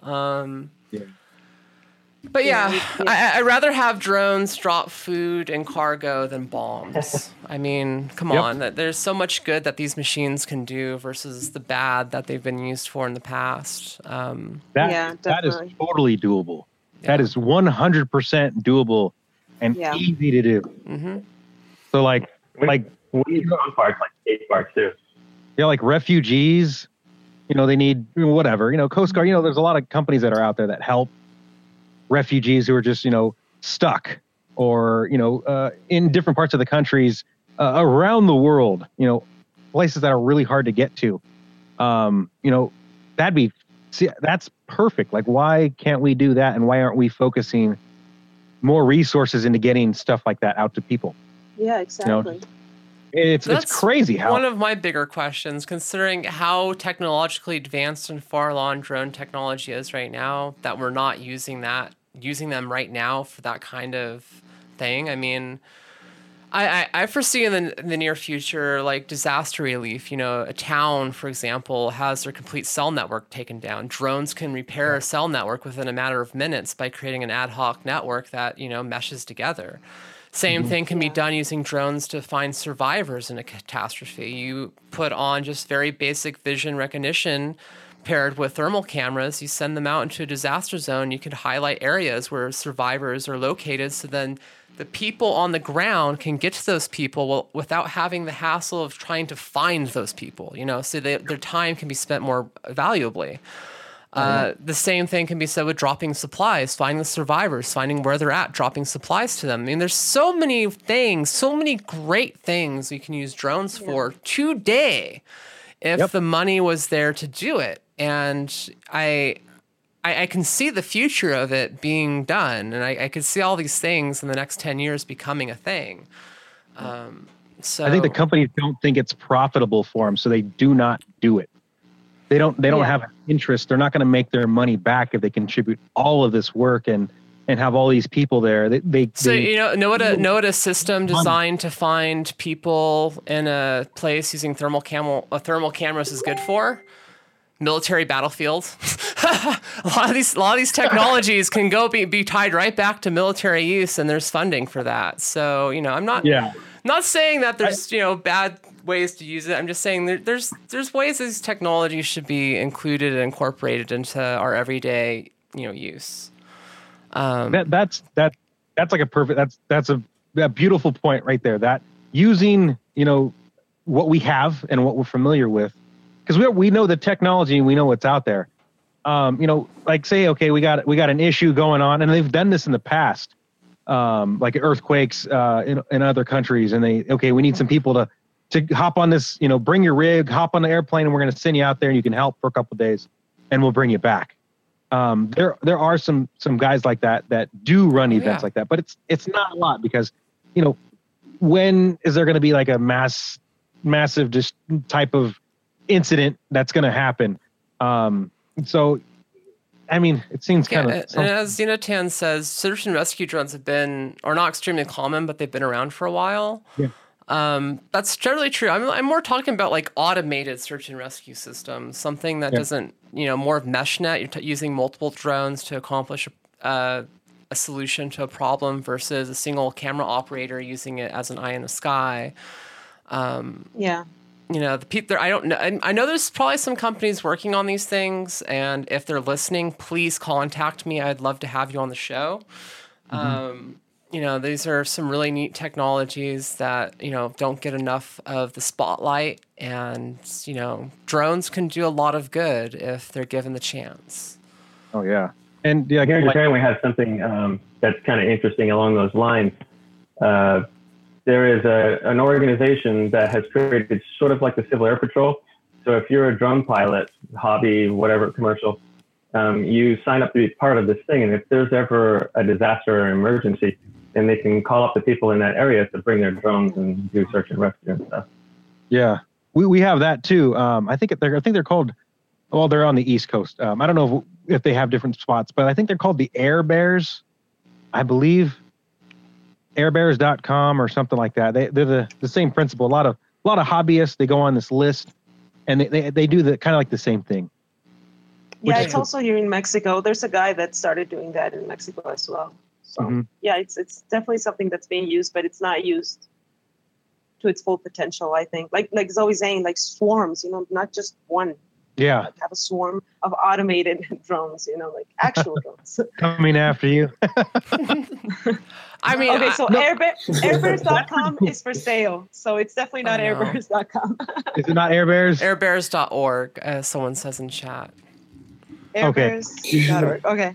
Well, in America, I'm not sure how well that would work because, there's the same situation that exists for hobby pilots and things. Unless a government agency is involved, having a bunch of drone pilots show up with their drones, they might go, oh, no, we have a helicopter coming in the sky, whatever. Whereas here, the government agency is actually involved with it. So yeah. Yeah, it's actually a thing. There's been several people, at least in California, that have had lawsuits filed against them for interfering with emergency rescue workers using their drones. As much as it's kind of thing like these are great, devices, but unless someone asks you to use them in a situation like that, don't do it. Or at least, ask your local authorities if it's okay for you to go up and fly, because you don't want to be that person that ends up in jail because they're just trying to help out. Yeah. Like up in the Sierras where I guess, NorCal, actually anywhere in the Sierra, mainly the Sierras. But the guys that get lost in the wilderness or just actually Midwest, you get hikers, they get lost and they're out for a couple of days and you don't know where they're at, and people are searching.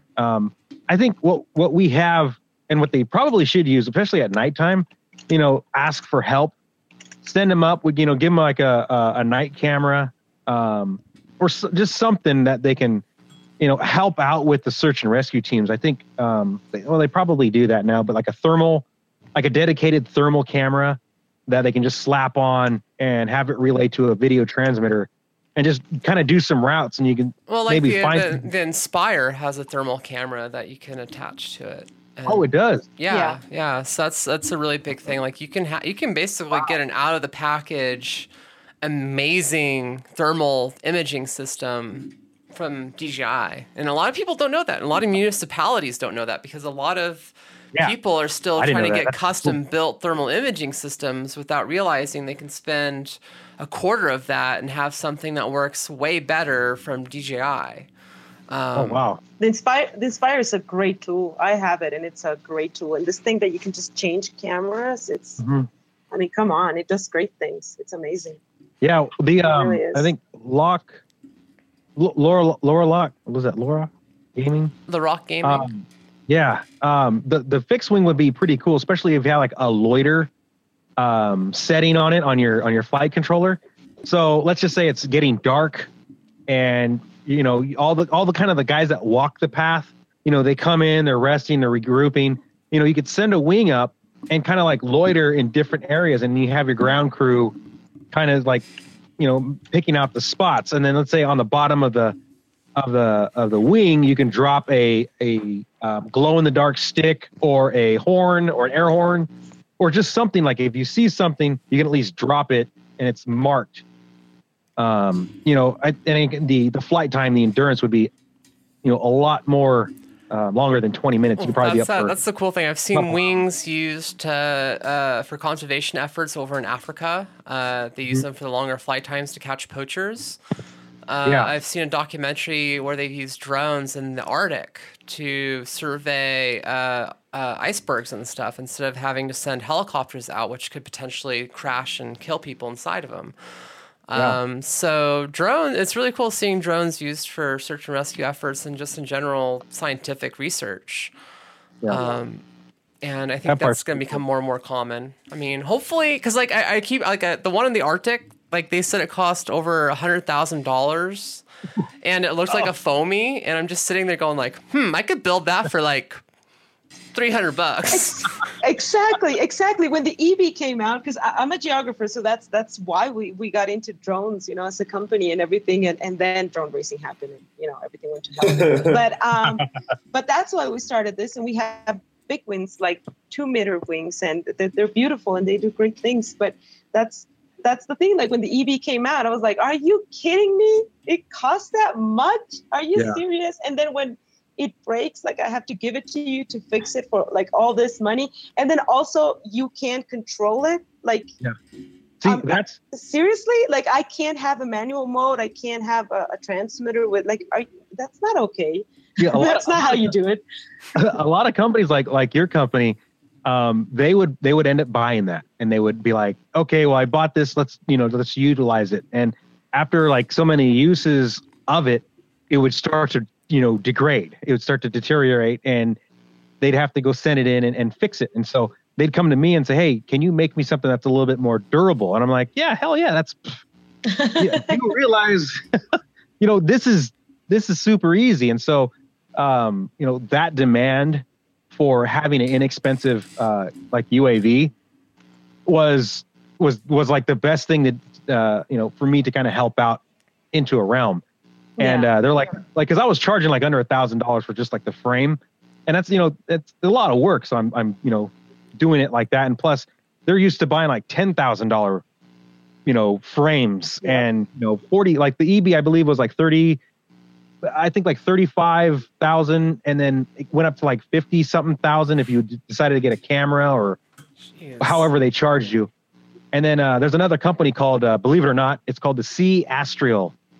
It's about 120,000. They're in Europe. And then Quest UAV is another aircraft that's out there.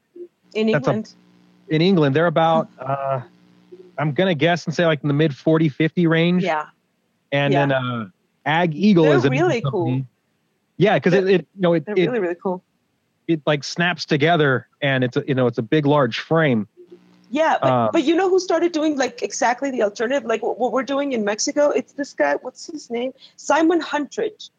Okay. He started using the Skywalker X8 and the X6, and he was just buying everything else at Hobby King or whatever. I don't know. Like it's not. Smart man. I mean, it's a no-brainer, So he was offering this amazing solution for mapping and environmental assessment that was way, way cheaper. And the thing is, like, he knows a lot about this. So if he sells you this thing, it's like, yeah, well, I'm selling it and I'm giving you the knowledge and I'm training you. And if anything happens, it's way cheaper to fix. I mean, you don't have to send it back to me and I'm going to charge you like a ton of money. Yeah. So I think that's definitely the way to go. And it's when it comes to drones, as if you want to look at it as a business, definitely multi-rotors are. It's saturated. I mean, it's crazy. And in Mexico, where there are no laws, I mean, everyone has a multi-rotor, and everyone suddenly knows how to do maps and all that stuff. And they're all scientists now. But when it comes to wings, not everyone can build a wing or fly a wing that big with that kind of equipment. So it does take a little bit more of effort and knowledge. And I think that's where the thin line is coming. And for us, it's been way better to focus on planes and wings and stuff like that than just multi-rotors. We still have an Inspire, but I think definitely wings are the way to go for many of the scientific purposes. Oh yeah, definitely. Yeah. That's the ag industry. It's funny because a lot of the companies. This is where a lot of my background is because I deal with a lot of guys, and they're like, they think that remember the Skywalker, just the regular Skywalker. They're like, oh, this is it. You got to get this. This is going to solve all your problems. But what happens in the heavy wind condition, it's getting tossed around by the wind, and because the side surface on the Skywalker itself tends to kind of like drift, and they were having a lot of complaints with it, and it's just big and bulky, and there's a lot of surface area on it, like the tail. There's 2 servos back there, and it starts to get fatigued again because it's made out of a cheap product. And, they're starting to resort to wings. And that's just the funny part, because I've been watching this trend of a new company come out. They design and spend all this money on R&D on this new craft.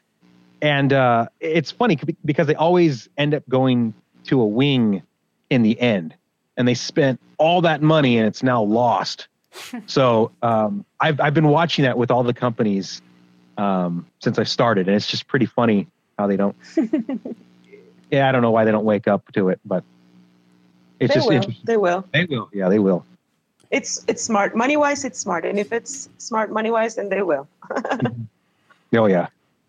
See, like the industry, like ag and scientific research, like they figured out wings and their purpose. I'm just surprised the racing industry hasn't picked up on it yet. Like all those guys know the wings have it going on, but yeah, it will happen. It'll happen. Yeah, most definitely. Yeah. Worlds for me was all about the wings. Like for me, it was so much fun. What was the name of this guy that was narrating everything? David, was it? David. David is from Canada. Yeah. He's from Canada. He did a great job. He was just like going like, this is Team Mexico going, and then we have I don't know who, and he was just like going super fast and narrating everything, getting everyone super excited. And I was like, yay! So David Whitten. David Whitten was his name. He was. I love it when he's our announcer.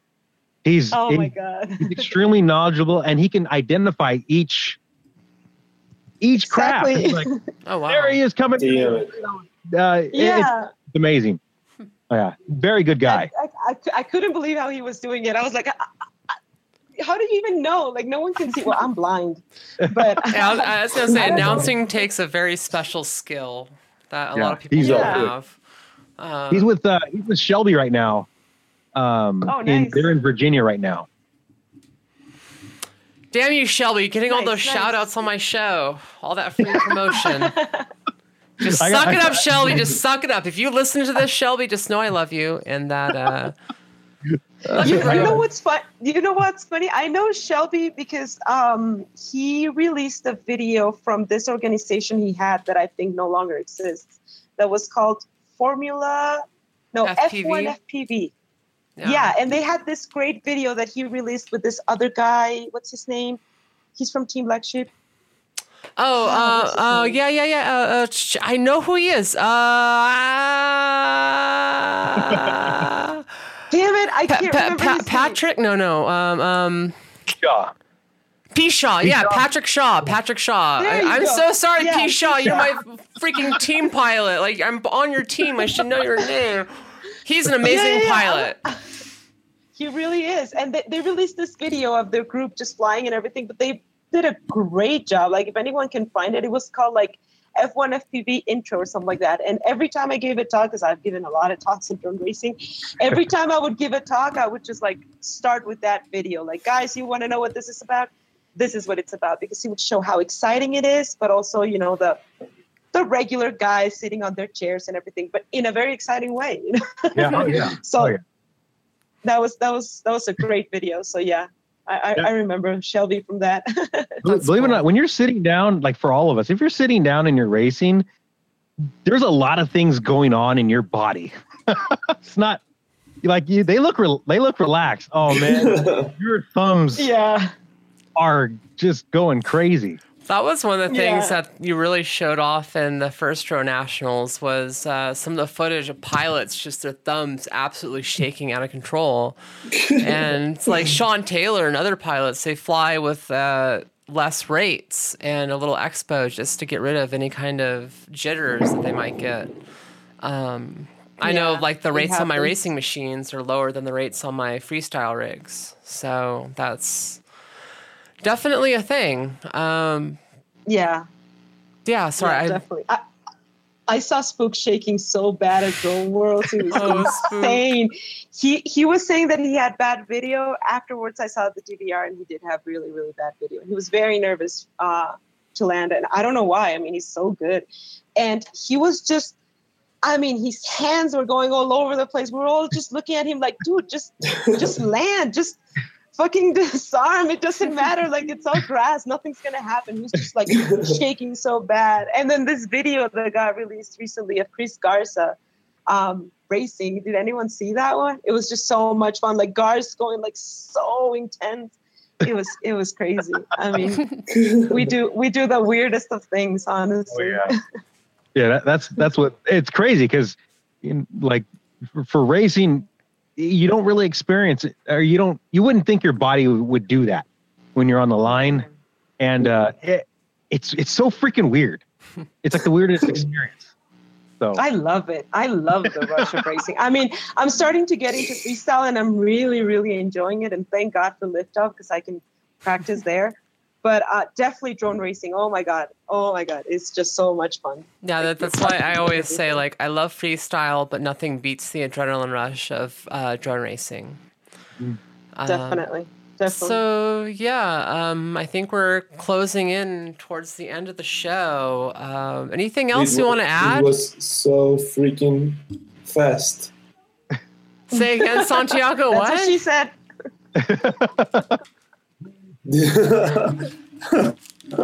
Yeah, these guys are getting fast. It was man. so fast. Yeah. 2 hours. Yeah, 2 hours. Yeah, no, that just whizzed by. I mean, we've got a lot of people on the show, and like, yeah. So that was a very quick one. Like, I had stuff I was gonna get through. Like, I still have to announce the winner of the prop giveaway this week. So nice. I'm just gonna do it.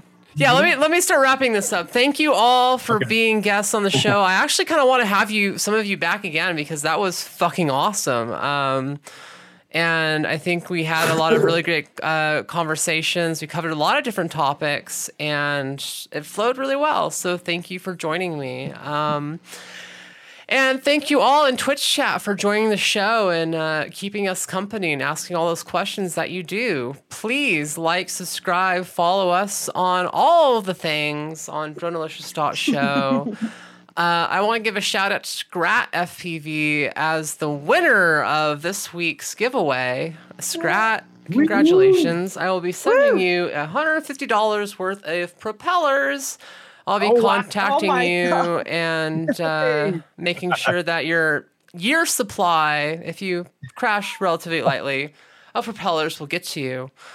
Next week's giveaway, I'm just going to pre-announce, is going to be a first generation Parrot Bebop with 3 spare batteries and Sky Controller. So that's going to be a legit giveaway, and I'm really looking forward to that. So it works. It's actually one that I acquired from Drone Nationals 2015, and I have a Mavic now, and I think it would make somebody really happy to have. So yeah, doing a giveaway next week for Wow, that. that's really cool.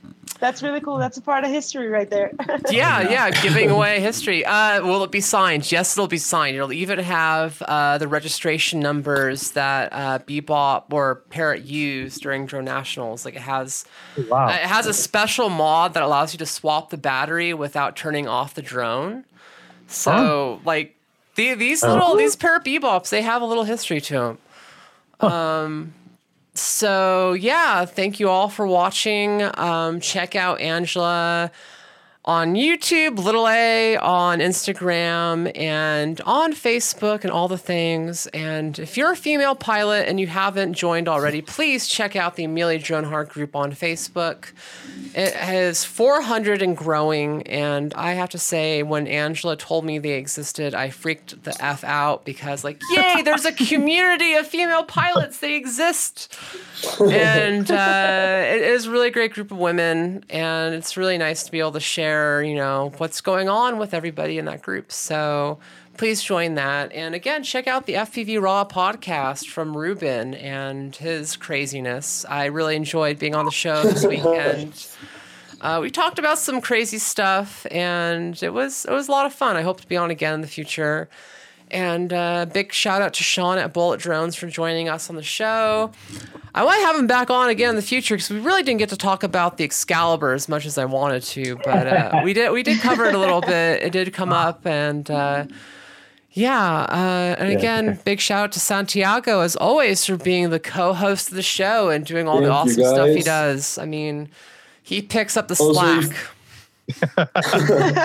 If anyone wants to see anything else on this show or wants new episodes or people you would like to see on this show, please like, subscribe, comment down below. Tell us what do you want to see or what do you want us to do. Because, this is a community podcast, so we really appreciate what you guys want and like.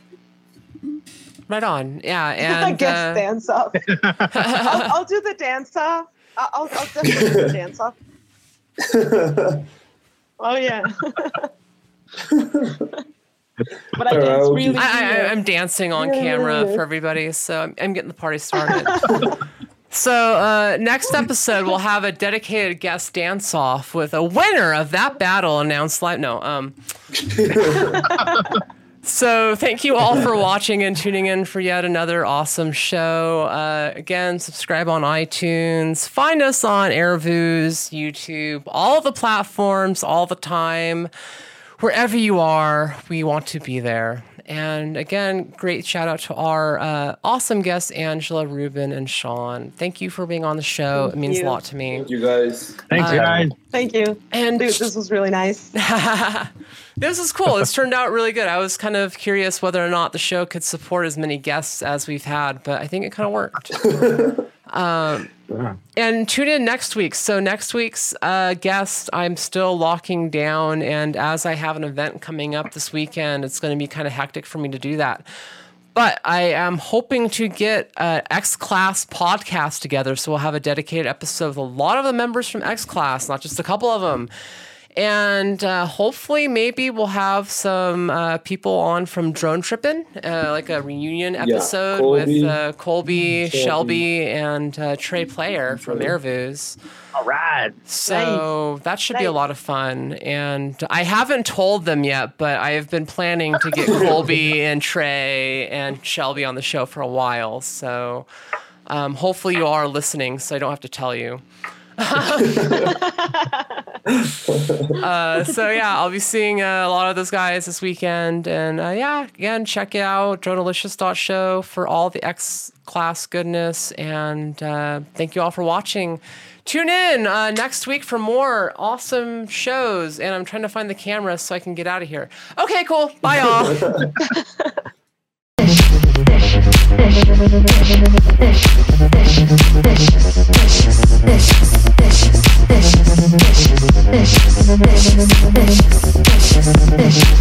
The taste is